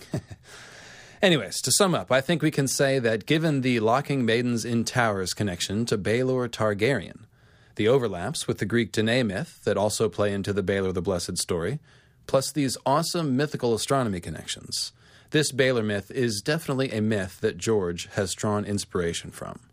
We can also deduce that it probably shaped his decision to use variants of the Bael name for many of his Night's King figures. Most of them, actually. The theme of being slain by your descendant, present in both the Irish Baelor legend and the Greek Danae legend, has us once again suspecting that the last hero may have been the son or nephew or recent descendant of Night's King. And that's before we consider our final Baelor influence from world mythology, Balan and Balin, two brother knights from Arthurian myth who tragically kill each other. And here I'll just quickly apologize if I'm pronouncing these wrong. The spellings are B-A-L-A-N and B-A-L-I-N, and I'm going to sort of overpronounce the difference between them so that you always know who I'm talking about. Anyways, I owe a large hat tip to Crowfood's daughter here, without whom I would have been entirely ignorant of this mythology. Now, we don't need to go too deep into Arthurian myth, and admittedly I am not an expert on Arthurian myth, but the broad strokes of this tale are highly relevant, particularly because this tale intersects with the Holy Grail mythology, including the Fisher King and the Dolorous Stroke. You could really do an entire essay about these ideas and their influence on A Song of Ice and Fire, so please understand that I am summarizing significantly here. There's also the issue of there being several variants of the story, as with a lot of Arthurian myth, and with world myth in general. All right, so Sir Balin the Savage is kind of the main character, with his brother Balan serving as more of an adjunct. Balin is a somewhat tragic figure who struggles with fits of melancholy or fits of rage. His brother Balan acts as a good influence, helping to limit the damage of these spells and helping Balin eventually to learn to control them. Balin is in possession of a magic sword, it should be noted, which is also cursed. But the most famous weapon that Balin uses is called the Spear of Longinus. That's supposedly the spear that a Roman soldier used to pierce the side of the body of Jesus Christ on the cross.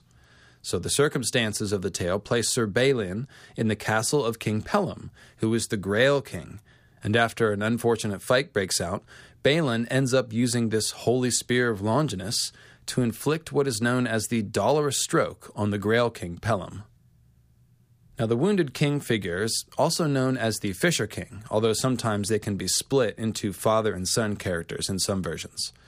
And the idea is that the Dolorous Stroke is an allusion to castration. It's usually described as an inner thigh wound, as a way of sort of cleaning up the story, but symbolically it's a blow which ruins the king's fertility, and everybody in the audience at that time would have understood that it was a castration blow. Now, in this kind of mythology, the vitality of the king is seen as being tied to the health of the land. Think of fat and jolly King Robert ruling over a long, bountiful summer, for example. And then when the Grail King receives the Dolorous Stroke, injuring or maiming his fertility, the land turns to ruin and famine. This is actually what sets the stage for the Grail quest, which is completed by Sir Galahad, who in some versions is actually the grandson of Pellam, or Pellam's brother. Now here's how this translates to A Song of Ice and Fire. our Bael character, Sir Balin the Savage, strikes a magical wound which turns the land to blight, just as Night's King may be the same person as Azor Ahai, the man who broke the moon and killed Nissa Nissa and caused the long night. In terms of mythical astronomy, the Solar King kills his lunar wife, of course, but he himself is also wounded and weakened. Now, this would be the dark sun of the long night perceived as a weakened and blighted Solar King, ruling over a blighted and drought-filled land, just like the Grail King. Interestingly, in some Fisher King stories, the wounded Grail King is wounded as punishment for taking a wife, which the Guardians of the Grail are not supposed to do. That kind of reminds us of the idea of Night's King breaking his Night's Watch vows and taking Night's Queen to wife. The other relevant part of Sir Balin's story is that he mistakenly kills his brother Balan, who was in a kind of disguise wearing someone else's armor. Most tales have them dying in each other's arms, realizing their tragic mistake only after mortally wounding one another. George gives us a version of this story with a pair of twin brothers who both joined the Kingsguard, Eric and Auric Cargill. The most complete recounting of this tragic event that occurred during the Dance of the Dragons comes from the World of Ice and Fire, though it's also referenced several times in the story proper. Even the Kingsguard were enlisted into the strife. Sir Criston Cole dispatched Sir Auric Cargill to Dragonstone with the intention of having him infiltrate the citadel in the guise of his twin, Sir Eric. There, he was to kill Rhaana, or her children. Accounts differ, yet as chance would have it, Sir Eric and Sir Auric met by happenstance in one of the halls of the citadel. The singers tell us that they professed their love for one another before the steel clashed, and fought with love and duty in their hearts for an hour before they died weeping in one another's arms.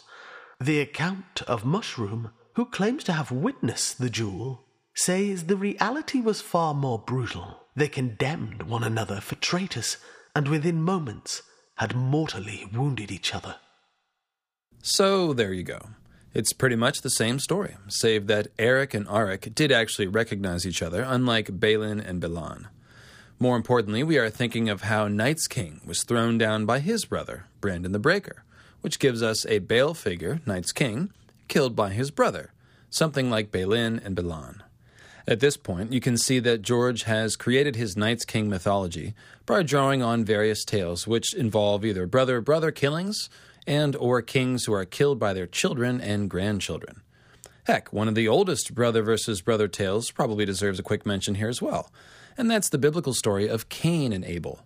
Since George specifically points out that Abel is an anagram of Baal when Mance posed as Abel to sneak into Winterfell, we are probably supposed to lump Abel, the slain brother, into the wider context of Night's King background mythology. Now, I'm not sure how much our baleful Night's King character correlates to the sweet and innocent Abel of the Bible, but it is, nevertheless, yet another brothers fighting myth that is being referenced, and so deserves mention. I'd also like to direct you to Crowfood's daughter's essays on these topics, which are fantastic, and I will put a link to that on the essay version of this podcast at lucifermeanslightbringer.com. I'm also very pleased to announce that, appropriately, Crowfood's daughter will be my special guest on our Q&A live stream, which will follow the release of this episode by about a week, and it will be, as all live streams are, on a Saturday at 3:30 Eastern, about a week after this comes out. So tune in and come hang out with me and Crowfood's daughter because it's going to be fun. She actually just started her own YouTube channel after being an essay writer for a long time, and that channel is called The Disputed Lands, and the first video is about Shade of the Evening and the Oily Black Stone. So, yeah, that sounds interesting, right? Anyway, we have more Baal and Bard figures left to look at, so we'll bear these themes of kinslaying in mind as we go and see what we find. A Baal full of bards. This section is brought to you by the Patreon support of 3 new acolytes of starry wisdom. Matinus, Alaskan god of thunder and sex, the Cookie Burner. Ben Brown Plum, Archmaester of the Haunted Forest. And Laurel of House Hilldigger, the Antiquarian, Weaver of Ancient Knowledge. Now you guys know how George does his symbolism. He lays it on thick, with many, many examples of a given idea for us to find and connect. Bael the Bard and Baelor Targaryen and Balerion the Black Dread aren't the end of it, oh no. Baelor Breakspear is the other famous Baelor, and although he's quite a nice guy and doesn't lock any maidens in any towers, he is a black dragon figure, the one time that we see him in armor at the tourney of Ashford Meadow. This is from The Hedge Knight, the first of the 3 Duncan-Egg novellas. Then came a voice. I will take Sir Duncan's side. A black stallion emerged from out of the river mists, a black knight on his back. Dunk saw the dragon shield, and the red enamel crest upon his helm with its 3 roaring heads. The young prince.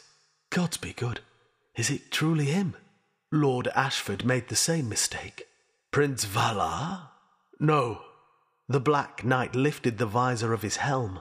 I did not think to enter the lists at Ashford, my lord. So I brought no armour. My son was good enough to lend me his. Prince Baelor smiled almost sadly. I just love how Baelor is called the Black Knight twice here, and how he rides out of the river mists in such dramatic fashion, after first beginning as a disembodied voice. His sad smile foreshadows his imminent death, which comes as a result of a blow he takes during the Trial of 7. That blow came from his brother Maekar, and although it wasn't intended to kill, it unfortunately fractured his skull, and getting killed by your brother is a match for the legend of Night's King. And Balin and Balan, of course. In fact, this tale hits on an element of the Sir Balin story that Eric and Auric do not, which is the sort of tragic misunderstanding aspect.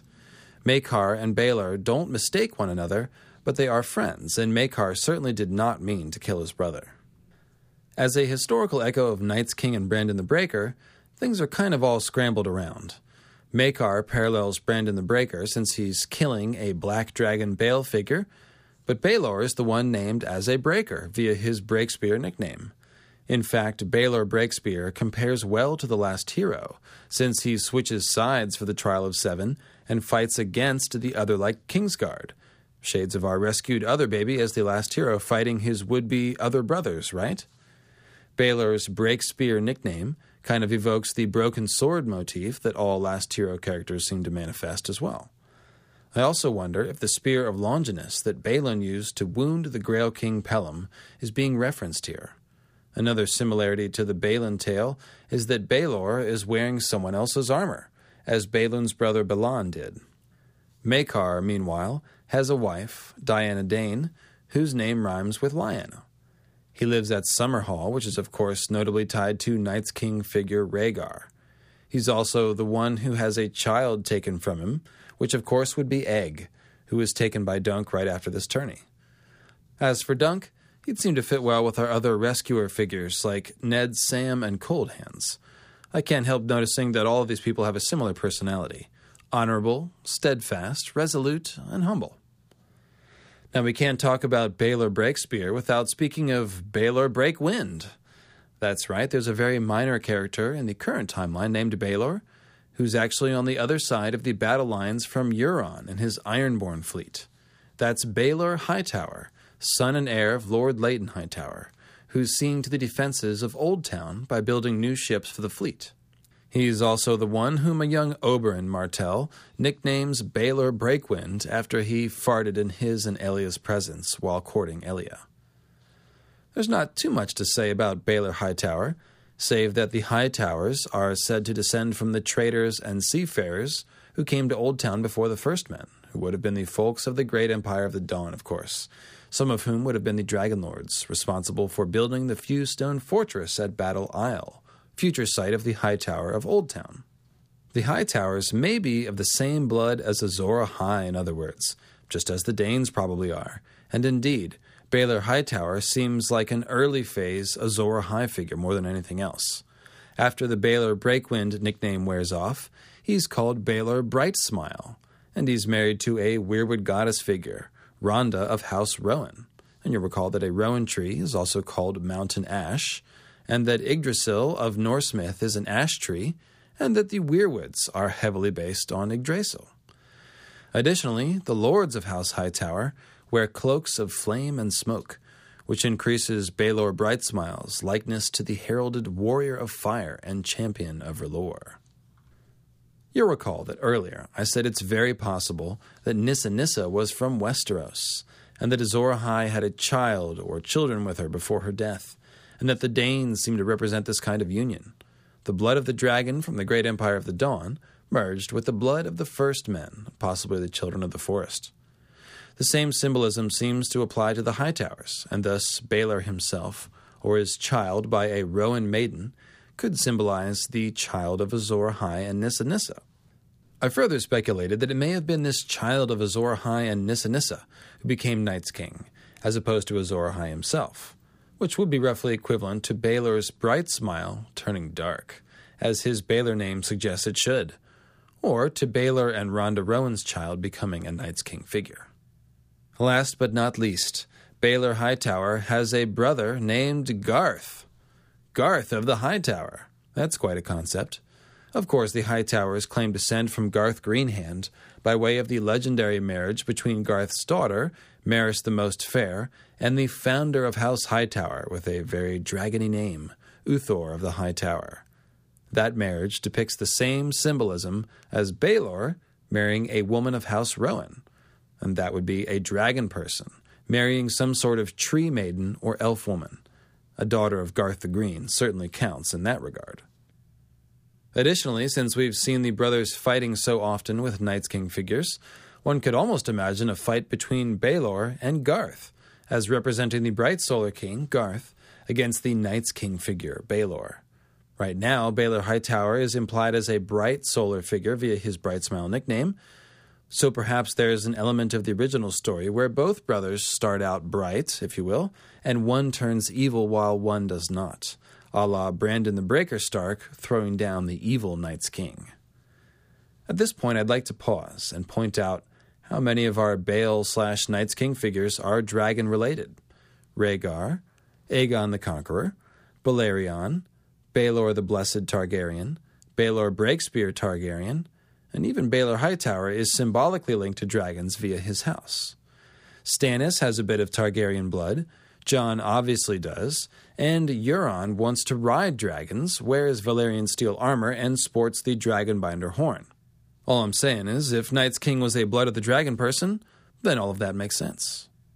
Moving right along, we have Baelor Blacktide, an Ironborn captain in the current storyline who commands a ship called Nightflyer. The ship's name tips us off that this is a Night-associated fellow, and indeed, his black sable cloak is eventually taken by Night's King figure Euron. Obviously, the idea of a black tide is a version of the waves of night symbolism that represents the darkness of the long night. Black tide, Night Flyer, black cloak, it's all pretty consistent. Baelor also worships the Seven, which you could see as an association with the warrior suns and the Sept of Baelor, and therefore with the others in the Ice Moon. Worshipping the Seven is also considered somewhat heretical in the Iron Islands, which kind of fits the general vibe of evil Azor Ahai and Night's King as blasphemers and usurpers. Here I'll pass along a nice wordplay find by Ravenous Reader, the poetess of the Nenemones, concerning the sable cloak. The say Bael cloak. Say Bael. You don't say. Baelor has the say Bael cloak. Euron wears it later. And don't forget Sir Waymar from the prologue, whose sable cloak was his crowning glory and was soft as sin, wording which also implied the black crown symbolism of the Dark Solar King. It was actually mentioned 6 times in the prologue. Sir Jeremy Riker of the Night's Watch also has a black cloak trimmed in sable, or at least he did, until he was killed by the cold-whited Jafer flowers, just as Waymar, with the sable cloak, was killed by the others. Interestingly, Jeremy's sable cloak was taken from him and worn by another, Thorin Smallwood, just as Euron took Baelor Blacktide's sable cloak. It's somewhat reminiscent of Sir Balon wearing the armor of another when he was killed by his brother Balin. There's not much to say about Thorin Smallwood, the man who took Sir Jeremy's sable-lined cloak. His name is taken from Thorin Oakenshield, a dwarf from Lord of the Rings, and he's killed by a whited snow bear at the Fist of the First Men. Perhaps more importantly, Thorin speaks up for Craster as a friend to the Watch on a couple of occasions, It's kind of funny, actually. Dywyn and Thorin Smallwood have this running thing going where Dywyn, who has wooden teeth, is pro-Weirwood and anti-Craster, while Thorin Smallwood, whose name implies making trees shorter, i.e. chopping them down, hates the Weirwood trees and wants to cut them down, but loves Craster. Just listen to this shit. Thorin Smallwood dismounted beside the trunk, dark in his plate and mail. Look at the face. Small wonder men feared them. When they first came to Westeros, I'd like to take an axe to the bloody thing myself. Smallwood, small wonder, wants to make the trees smaller. Like I said, it's kind of funny. Frankly, that whited snow bear gave him what he had coming to him. Dywyn, on the other hand, is a forester and can smell when the whites are getting closer at the fist. Anyways, say Bael Cloak. It's pretty clever. Just another Bael on the wall. This section is sponsored by 3 new acolytes of the Church of Starry Wisdom. Vengerys Targaryen, Witch Mother of the Kingswood. Virginie the Selikarian, Master of Homing Away. And the Dread Pirate Baron, the Demon Deacon, whose direwolf is called Megantic.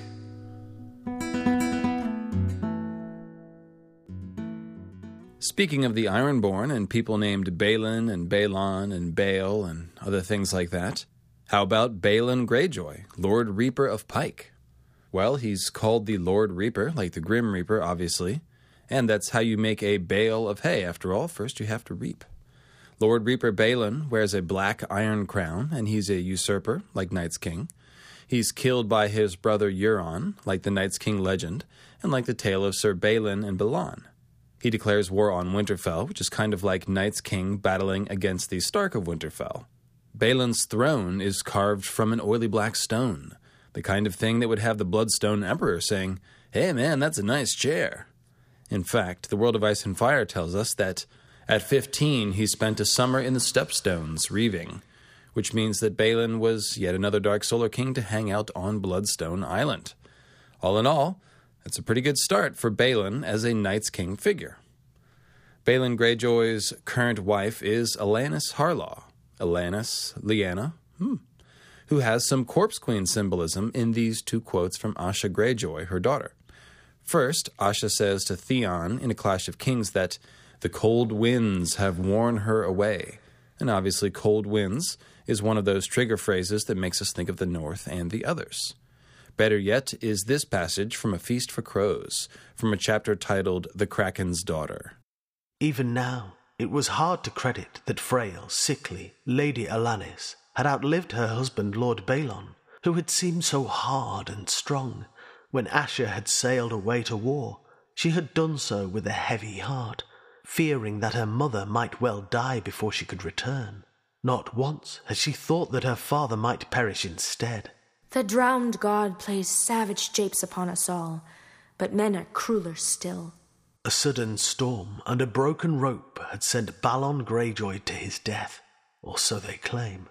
Asha had last seen her mother when she stopped at 10 Towers to take on fresh water, on her way north to strike at Deepwood Motte.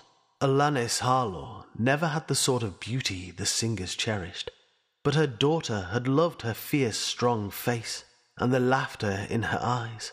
On that last visit, though, she had found Lady Alanis in a window seat, huddled beneath a pile of furs, staring out across the sea. Is this my mother or her ghost? She remembered thinking as she'd kissed her cheek. Her mother's skin had been parchment thin, her long hair white. Some pride remained in the way she'd held her head, but her eyes were dim and cloudy, and her mouth had trembled when she asked after Theon. "Did you bring my baby boy?" she had asked. Theon had been 10 years old when he was carried off to Winterfell a hostage, and so far as Lady Alanis was concerned, he would always be 10 years old, it seemed.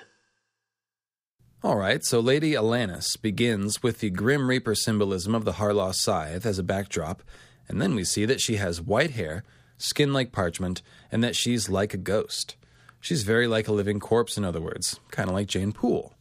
That fits the Corpse Queen description of Night's Queen, and Lady Alanis is in a tower, like so many of our Ice Queen figures, with the image of her weak and frail and huddling under furs, again reminding us a bit of Jane Poole. But what should really have grabbed your attention was the fact that she is fixated on her lost son. That's right, Theon, who actually plays the rescuer figure role with a possibly pregnant Jane Poole in A Dance with Dragons, is himself a rescued Night's King, Night's Queen baby. Alanis refers to Theon as "my baby boy" repeatedly to emphasize the idea. And where was young Theon, son of Night's King Balon, carried off to by Ned the rescuer/baby stealer? Winterfell, of course. Where else? Eventually, Theon becomes the very temporary Lord of Winterfell, and then later, after his reification and the beginning of his journey back to becoming Theon, he embraces his status as an honorary Stark, thinking that his gray skin makes him a Stark at last, disgraced though he may be. Theon's father Balon specifically accuses him of being more loyal to the Starks than his native Ironborn, and this is exactly what would have happened to the rescued/stolen Night's King baby, who would have been loyal to the Starks and indeed would have become a Stark. It's also what happened to Bael the Bard's son, who became a Stark and then slew his father when he invaded Westeros with a wildling army. It's almost as if mankind is stealing an other and turning him against his former other brothers, training him to guard against the others. Let's pause with Theon for a bit of insight on this principle from King Garth Gardner IX, as recorded in The World of Ice and Fire. The 3 sage kings also found lands and lordships for the more powerful of the Andal kings descending on the Reach, in return for pledges of fealty. The gardeners sought after Andal craftsmen as well, and encouraged their lords' bannermen to do the same. Blacksmiths and stonemasons in particular were handsomely rewarded. The former taught the first men to arm and armour themselves in iron in place of bronze.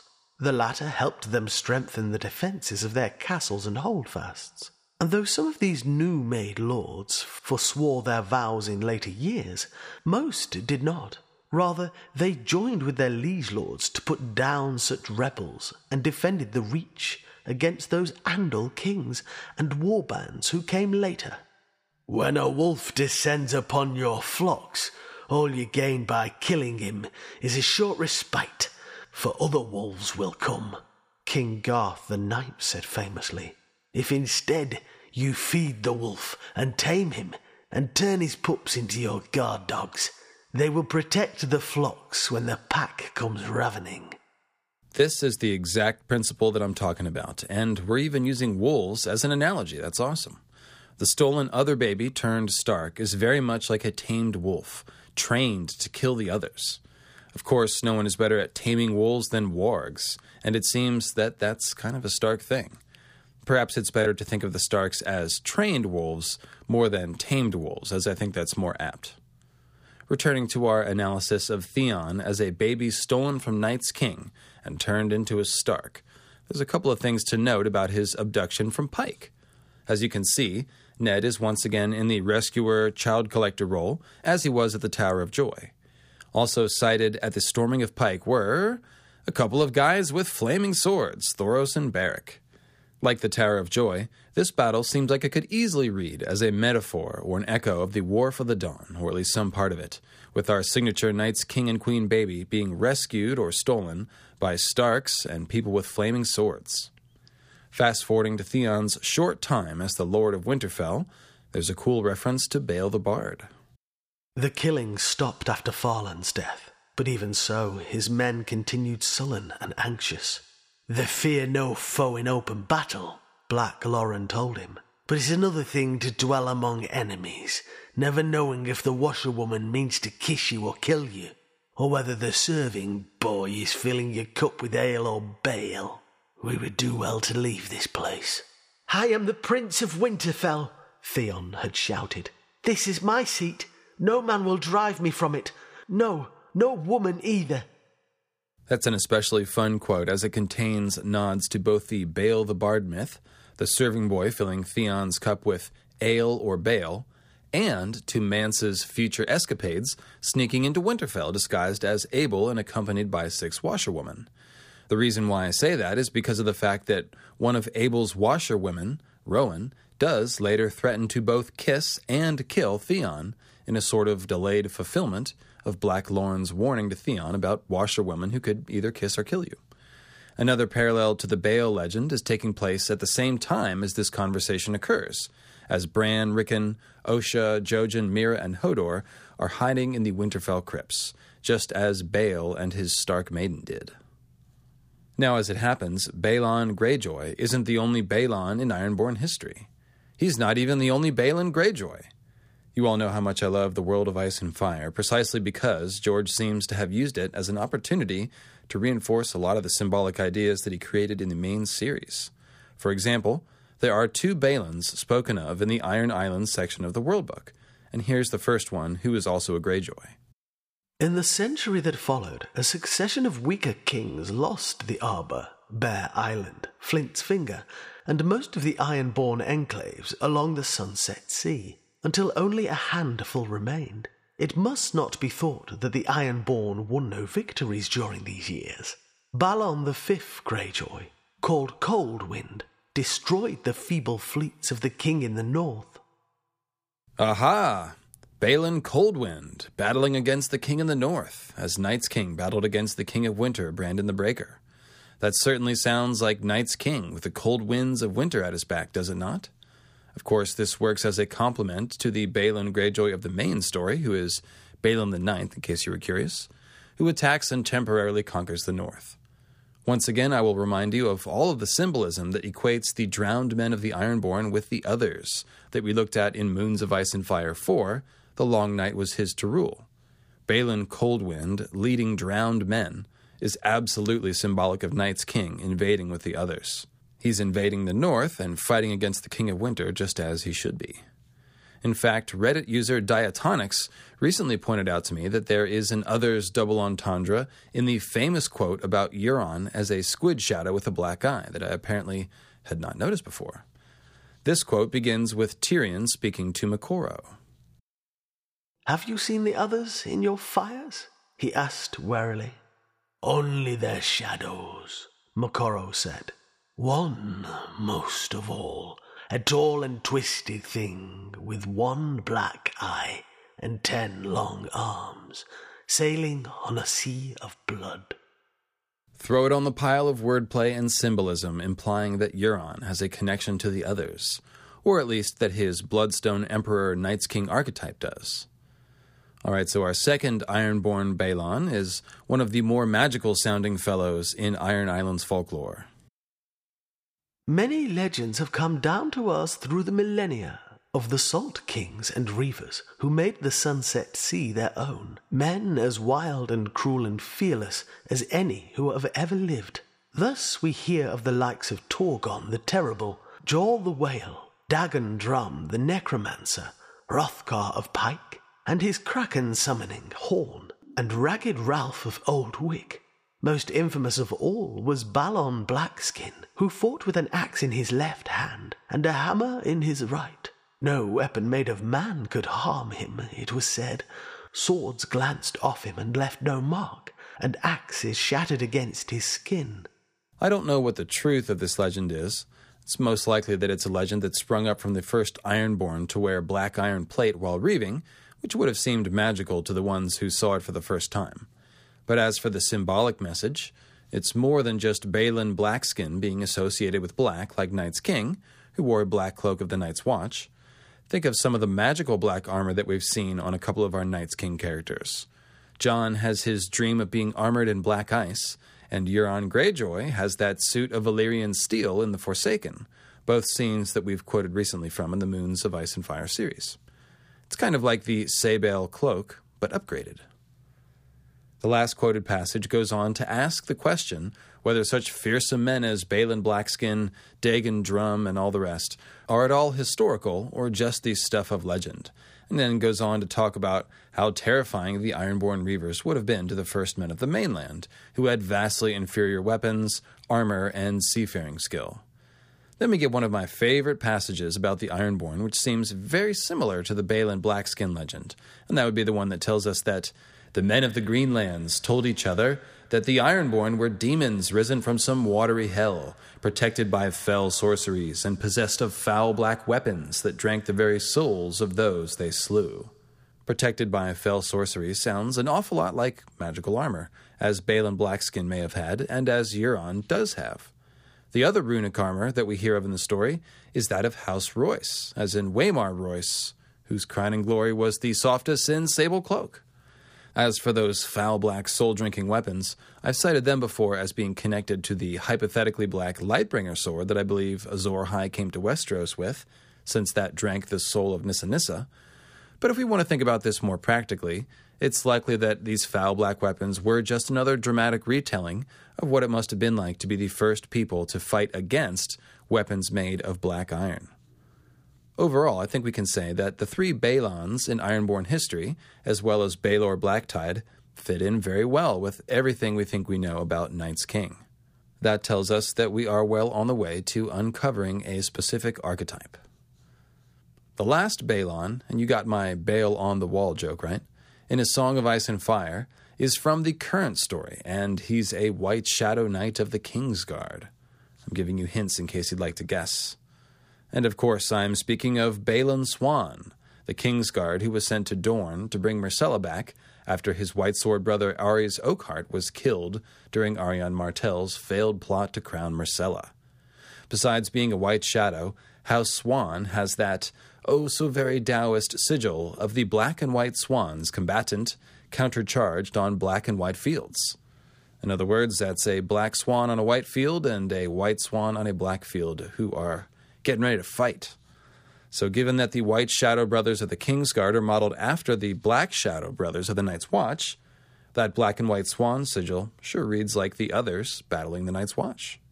Which is what Night's King is all about, and in fact, this is probably just more confirmation that Night's King, that his story was involved with the Wharf of the Dawn, the great fight between the Black brothers and the White others. All right, so the brothers fighting motif is actually very, very present in a scene with Sir Balon Swan from A Storm of Swords. Right after Jaime gets back to King's Landing, he's sort of interviewing his Kingsguard and getting to know them, and here's how that goes. There is only one question I would put to you. You served us loyally, it's true, but Varys tells me that your brother rode with Renly and then Stannis, whilst your lord father chose not to call his banners at all, and remained behind the walls of Stone Helm all through the fighting. My father is an old man, my lord, well past 40. His fighting days are done. And your brother? Donal was wounded in the battle, and yielded to Sir Elwood Hart. He was ransomed afterward and pledged his fealty to King Joffrey, as did many other captives. So he did, said Jaime. Even so, Renly, Stannis, Joffrey, Tommen. How did he come to omit Balon Greyjoy or Robb Stark? He might have been the first knight in the realm to swear fealty to all 6 kings. Sir Balon's unease was plain. Donnell erred, but he is Tommen's man now, you have my word. It's not Sir Donal the Constant who concerns me. It's you. Jaime leaned forward. What will you do if brave Sir Donal gives his sword to yet another usurper, and one day comes storming into the throne room, and there you stand all in white, between your king and your blood? What will you do? My lord, that will never happen. It happened to me, Jaime said. Swan wiped his brow with the sleeve of his white tunic. You have no answer? My lord, Sir Balon drew himself up. On my sword, on my honour, on my father's name, I swear I shall not do as you did. Not only is Jaime suggesting the idea of Balon Swan having to fight his brother, Donal the Constant, from our Green Zombie research, we know that Donal is a version of Donner, one of Santa's reindeer. And more importantly, Donner is the German word for thunder, which is why Beric the Lightning Lord is of House Dondarrion, and of course Dondar is the Dutch equivalent of Donner. Thus, like Baelor Hightower with a brother named Garth, Balon Swan has a brother who is implied as a horned lord. This time, the notion of the Bael figure fighting his Garth-like brother is directly suggested. And of course, this is just a reinforcing of the Swan's fighting sigil. The likeness to the Arthurian legend of Balin and Balan is unmistakable now, I would think. And once again, the hat tip goes to Crowfoot's daughter for spotting this scene with Balin and Jaime. As you can tell, She's done quite a bit of research on Bael figures in A Song of Ice and Fire, and that's why I'm having her on the live stream, and because she's my friend. Bael-ish. This final section is brought to you by our final 3 new acolytes of Starry Wisdom. Rupee, the Funketeer, Archmaester of Synesthesia. Icarus Drowning, the Public Eye. And Edward Greenhand, the Transplanting Transplant with a History of History. For our final Bael-ish character, it's, Peter Baelish. He's Bael-ish. Yeah, that's right. I didn't think of that one, and again, I don't know who was the first to notice it, but it's clever wordplay on Martin's behalf, that's for certain. I'm saving an in-depth look at Peter for the Sansa episode, when we'll discuss all things related to Lysa and Cat and Peter and Sansa and the Vale. But let me briefly summarize a couple of things which are relevant to our discussion today. Peter's initial setup is one of a dark solar king with 2 lady loves, Cat and Lysa. Cat is the one he wants, and Lysa the one he gets, with Cat being a strong fire moon figure, as we discussed in Venus of the Woods, and Lysa is, of course, a great ice queen, as we've discussed a couple of times in the Moons of Ice and Fire series. Peter goes on to live in the Icy Vale as Lord Protector, depicting the dragon-locked in ice pattern. Now, Peter may not be a dragon lord, but he does have a gift for rubbing 2 golden dragons together to breed a third, as Tyrion thinks to himself. And he's fond of giving moon maidens like Sansa the forbidden pomegranates of Hades, which is, of course, symbolic of Peter stealing Sansa away from King's Landing to the Eyrie. You may also recall his initial sigil, the one which belonged to Grandpa Baelish, the stone head of the Titan of Braavos, complete with fiery eyes. That certainly reminds us of Baelor, the giant with the burning eye, does it not? The Titan of Braavos holds a broken sword, which gives us the familiar symbol of the last hero, and inside Peter's little tower on the fingers, we find another broken sword hanging over the mantle of the fireplace. Even the boat that he sails on, the Merlin King, makes us think of the statue of the Merlin King at White Harbor, a.k.a. Old Fishfoot, who has a trident with a broken prong. I think George was using a stone head to reference Baelor of the Evil Eye with Balon Swan as well. House Swan comes from a castle called Stonehelm, which is very similar to the huge stone helm of the Titan of Braavos. Most importantly, Peter is the one who lures Sansa to the Vale. As I explained last time, the female version of the dragon locked in ice symbolism emphasizes the black fire moon meteor that lodges in the ice moon as the fire moon queen transforming and becoming Night's Queen. For example, Sansa does fire moon and Nissa Nissa things at King's Landing, then flees to the icy Vale, calling herself Elaine Stone and darkening her hair and cloak. When she gets there, she supplants the old Ice Queen, Lysa, and proceeds to do Night's Queen things herself, as I'll show you when we go to the Vale for that episode. Like I said, we'll talk about all of that in detail in the future, but as you can see, Peter Bael-ish hits many of the marks. And some of the other Night's King hallmarks in that storyline are met by the bard who serves as an adjunct to Peter, Marillion. He was the singer who traveled to the Eyrie with Lady Cat and Tyrion and Bronn and the rest in A Game of Thrones, and the same singer who was later made the scapegoat for Lysa Tully's murder. This leads to Marillion's imprisonment in the Eyrie, giving us another depiction of a Night's King bard locked in ice.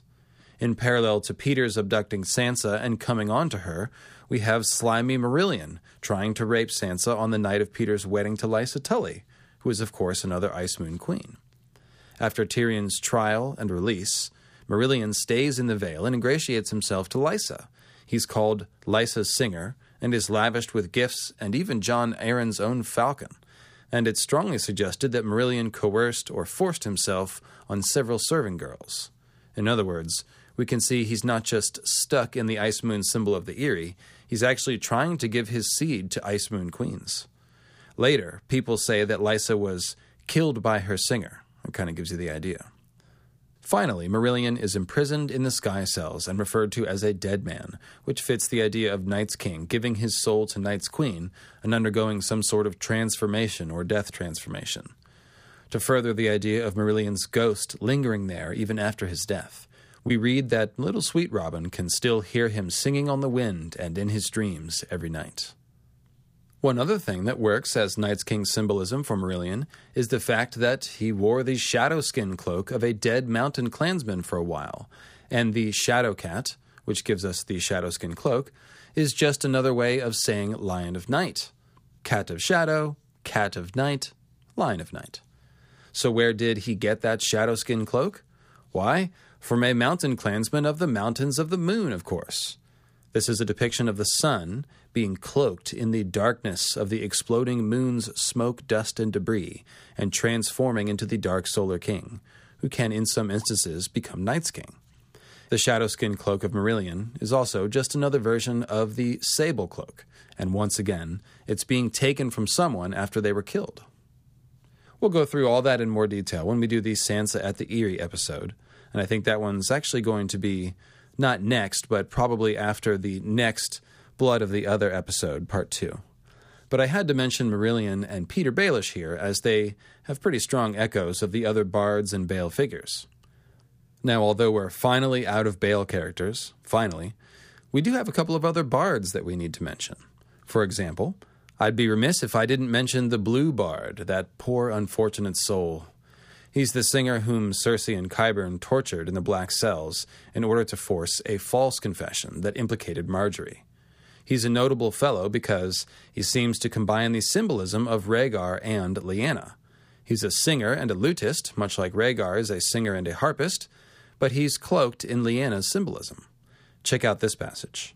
The singer's boots were supple blue calfskin, his breeches fine blue wool. The tunic he wore was pale blue silk, slashed with shiny blue satin. He had even gone so far as to dye his hair blue, in the Tyroshi fashion, long and curly. It fell to his shoulders and smelled as if it had been washed in rose water. From blue roses, no doubt. At least his teeth are white. The mention of blue roses sticks out like a sore thumb. It's obviously a clue for us to think about Lyanna, but it's hard to make sense of that unless you consider the mythical astronomy of what happens to our most unfortunate of unfortunates, the Blue Bard. Lord Qyburn ran a hand up the Blue Bard's chest. Does she take your nipples in her mouth during your love play? He took one between his thumb and forefinger and twisted. Some men enjoy that. Their nipples are as sensitive as a woman's. The razor flashed. The singer shrieked. On his chest, a wet red eye wept blood. Cersei felt ill. Part of her wanted to close her eyes, to turn away, to make it stop. But she was the queen, and this was treason. Lord Tywin would not have turned away. Oh my, it's a God's Eye nipple. Disgusting, I know. I apologized to Martin Lewis for making him read it. But we do know what bloody eye symbolism means. And hey, if there are two moons, then they could be boobs of ice and fire, right? I wish I was joking, kind of, but I am not. It also happens in A Storm of Swords when that disgusting slaver Krasniz cuts off the nipple of an Unsullied to demonstrate their immunity to pain to Dany, and the phrase is, a round red eye copiously weeping blood. Recall the line about Lord Tywin's ravaging of the Riverlands from Blackfish Tully. The Riverlands are awash in blood and flame all around the God's Eye. It's not easy having a God's Eye nipple. And getting back to the Blue Bard, the one-eye symbolism is repeated a couple of pages and many hours of torture later, so that we are sure to notice it. Without the Arbor and its fleet, the realm could never hope to rid itself of this Euron Crow's-Eye and his accursed Iron Men. All you are doing is spitting up the names of men you saw about her chambers. We want the truth. The truth! Wat looked at her with the one blue eye that Qyburn had left him. Blood bubbled through the holes where his front teeth had been. I might have misremembered. So there you go. He's officially received the Odin makeover. And oh yeah, of course, his eyes are blue. I forgot to mention that. He looks a lot like Waymar now, with one blind eye and one blue eye. Or like Euron, who has one blue smiling eye for the other moon, and his blood eye, which symbolizes the destruction of the fire moon. And as you can see, Euron Crow's Eye is specifically mentioned here by Cersei right before the line about the bard's one blue eye. It's an invitation to compare the one-eye symbolism of the Blue Bard to that of Euron, with the Blue Bard's bloody, weeping red eye nipple matching Euron's blood eye very well. Essentially, Blue Bard's 2 nipples and 2 eyes function as parallel 2 moon symbols. That's why Martin called the sliced nipple a weeping red eye. To follow that up, there are 2 possible others double entendres. Both apply to the other people accused besides the bard, the people that he will name as guilty. First, we have this, as Circe directs his testimony away from certain people and towards others. I prefer this song to the other. Leave the great lords out of it, that was for the best. The others, though. Those others are again referred to as others a moment later. Sir Osney shall confess as well. The others must be made to understand that only through confession can they earn the king's forgiveness and the wall. In other words, Circe doesn't want the Blue Bard to sing the other song, the song of the others, if you will, but rather a song which will implicate the others as guilty. The song the Blue Bard wants to sing is the song of the others, but Circe is turning him against the others, just as in the literal plot, Circe is turning him against his friends. And when the Blue Bard is taken prisoner... Orton Merryweather's face was damp with fear. This, infamy! He dared seduce the queen? I fear it was the other way around, but he's a traitor all the same. Let him sing for Lord Qyburn. The Blue Bard went white. No! Blood dripped from his lip where the lute had torn it. I never! When Merryweather seized him by the arm, he screamed, Mother, have mercy! No! The other way round means Marjorie seduced the Blue Bard, just as Night's King was entranced by the beautiful Ice Queen with moon-pale skin, who took his seed and soul, a bit like a succubus. You may recall Renly showing Ned a picture of Marjorie and asking him if she looked like Lyanna, and then later admitting that he was scheming to make the girl Robert's queen. That's why he was hoping Marjorie had some sort of resemblance to Lyanna. He was hoping she would remind Robert of Lyanna. Anyway, I included the Blue Bard partly because it was amusing. Well, okay, I mean, it's pretty twisted, I suppose, and yeah, that was a nipple joke. But the main takeaway here is that Martin is simply using the Blue Bard to reinforce the idea of the others coming from the Ice Moon and Ice Moon figures, and that Lyanna is wrapped up in all of this. Appropriately, he's tied this gruesome yet symbolically rich eye and nipple gouging scene to Euron Crowseye and all the other one-eyed symbolism that tells the story of the 2 moons. To finish up, the Blue Bard is imprisoned by the faith in the Sept of Baelor, which is, of course, an Ice Moon symbol, and tied to Baelor figures, which makes the Blue Bard the dragon locked in ice, very like Marillion imprisoned at the Eyrie, or even Mance locked in a cold cage at Winterfell. Oh, and what's this? I'm being handed something here. Let's see. Yes, there's also a Galeon of Kai, who sings at Joffrey and Marjorie's grand wedding. Galeon, Bael, Balion. It's kind of close. Galeon, Balerion. I'll just have to quote this one. Galeon was a big, barrel-chested man with a black beard, a bald head, and a thunderous voice that filled every corner of the throne room. He brought no fewer than 6 musicians to play for him. Noble lords and ladies fair, I sing but one song for you this night, he announced. It is the song of the Blackwater and how a realm was saved. The drummer began a slow, ominous beat. The Dark Lord brooded high in his tower, Galeon began, in a castle as black as the night. Black was his hair, and black was his soul. The musicians chanted in unison. A flute came in. He feasted on bloodlust and envy, and filled his cup full up with spite, sang Galeon. My brother once ruled 7 kingdoms. He said to his harridan wife, I'll take what was his and make it all mine. Let his son feel the point of my knife. The Dark Lord in the tower that Galeon is singing about is, of course, our good buddy Stannis the Manus Baratheon. His Night's King status is well known to us, but note that it's reinforced here by more than the Dark Lord stuff. The song makes Stannis out to be some kind of usurper of his brother. Of course, Stannis did kill Renly with the Shadow Baby assassin, and the pretend resurrected Renly, in turn, helped throw down Stannis at the Blackwater. so we can see that the themes of brothers fighting and usurpation run strongly in Stannis' plotline. But here's the thing. I can't help but notice that Mr. Galeon of Kai himself has black hair, very like the Dark Lord in his tower that he's singing about. House Kai is from the Reach and hails from a castle called Sun House and places 6 yellow sunflowers on blue for a sigil, so it's easy to associate Galeon with the sun. Plus the Leon, L-E-O-N, in his name sounds like lion, and no, I won't make a gay lion joke. But obviously, he's become a dark sun, as he has that hair black as the night that compares to the Dark Lord in his song. Now, as far as symbolism goes, that's pretty weak tea, and you guys know Martin always gives us a little more than that to go on. Accordingly, there is a far more important clue about Galeon being the Dark Lord sort of singer who brings on the long night, and it comes with the lines, "Soon it was full night outside the tall windows, and still Galeon sang on.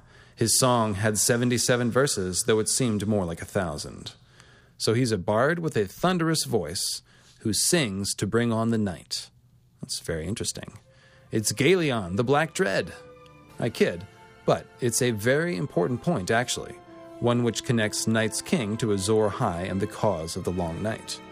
The bard aspect of the Night's King character has to do with singing to bring on the Long Night.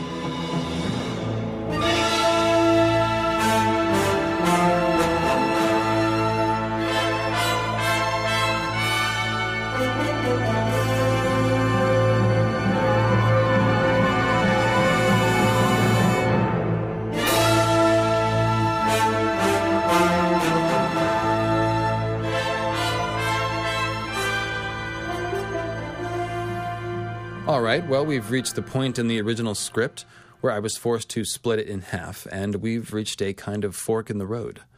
We have a lot more to say about the stolen Night's King baby and the origins of House Stark and the question of who built the wall, but now we've opened up the topic of bards, singing, and music as it relates to Night's King and the Long Night.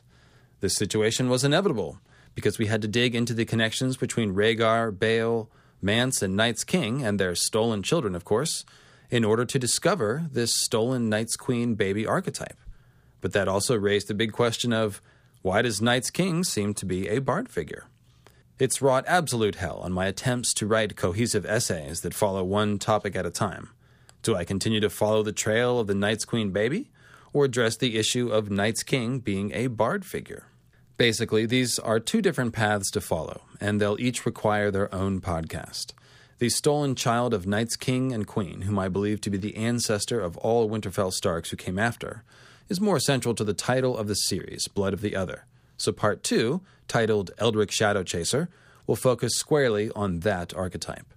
We've already identified Jon, Baby Monster, Bael the Bard's son, and Theon as stolen Night's King and Queen babies. And in the next episode, we'll identify a fresh crop of new ones who aren't tied to bards or people named Bael. As you might guess from the title, we may or may not be talking about people like Edric Dane or Edric Storm. There's definitely a remote chance of discussing such distinguished figures as the venerable King Edric Snowbeard Stark, or maybe even the legendary Ulrich Dane, who was the Sword of the Morning in his day. Somehow, that's all going to tie into the legend of Eldrick Shadowchaser and our rescued other baby. Take my word for it. Then, in a different episode, we'll come back to the question of how and in what sense is the Night's King a bard or singer or musician, as well as the related question of what part sound, music, and singing might play in the events of the Long Night. That might sound a bit vague and open-ended, so let me just narrow it down for you. That's going to be the episode all about the magic horns. The Horn of Winter, sometimes called the Horn of Jormungand, Euron's Dragonbinder horn, the broken and chipped old horn that Jon and Ghost find on the fist of the First Men, and even Mance's fake horn of Jormungand that Melisandre burns at the wall. I think I'm going to call that one Part 3 of Blood of the Other, although I'm not totally sure of that. What I do know is that I'll have a pretty wild new theory about all these horns for you, and that the title will assuredly be based on some sort of clever, horn-blowing wordplay. The other episode that's on deck for the near future is the Sansa at the Eyrie Moons of Ice and Fire episode, which will be jam-packed with next-level Ice Moon symbolism. After that, I believe it might be time, well past time actually, that we go under the sea with Ravenous Reader, poetess of the Nenemones, which is something I've been working towards for a while now. Most importantly, I'm looking forward to seeing all of you at our next live stream Q&A, which will be 1 week from today, on Saturday, March 3rd at 3:30 Eastern. Crowfoot's daughter will be my special guest, so tune in to the Lucifer Means Lightbringer YouTube channel and come hang with us. You can submit questions or comments for the live stream on YouTube, Twitter, Facebook, WordPress, or Patreon. Thanks, everyone, and I'll see you then.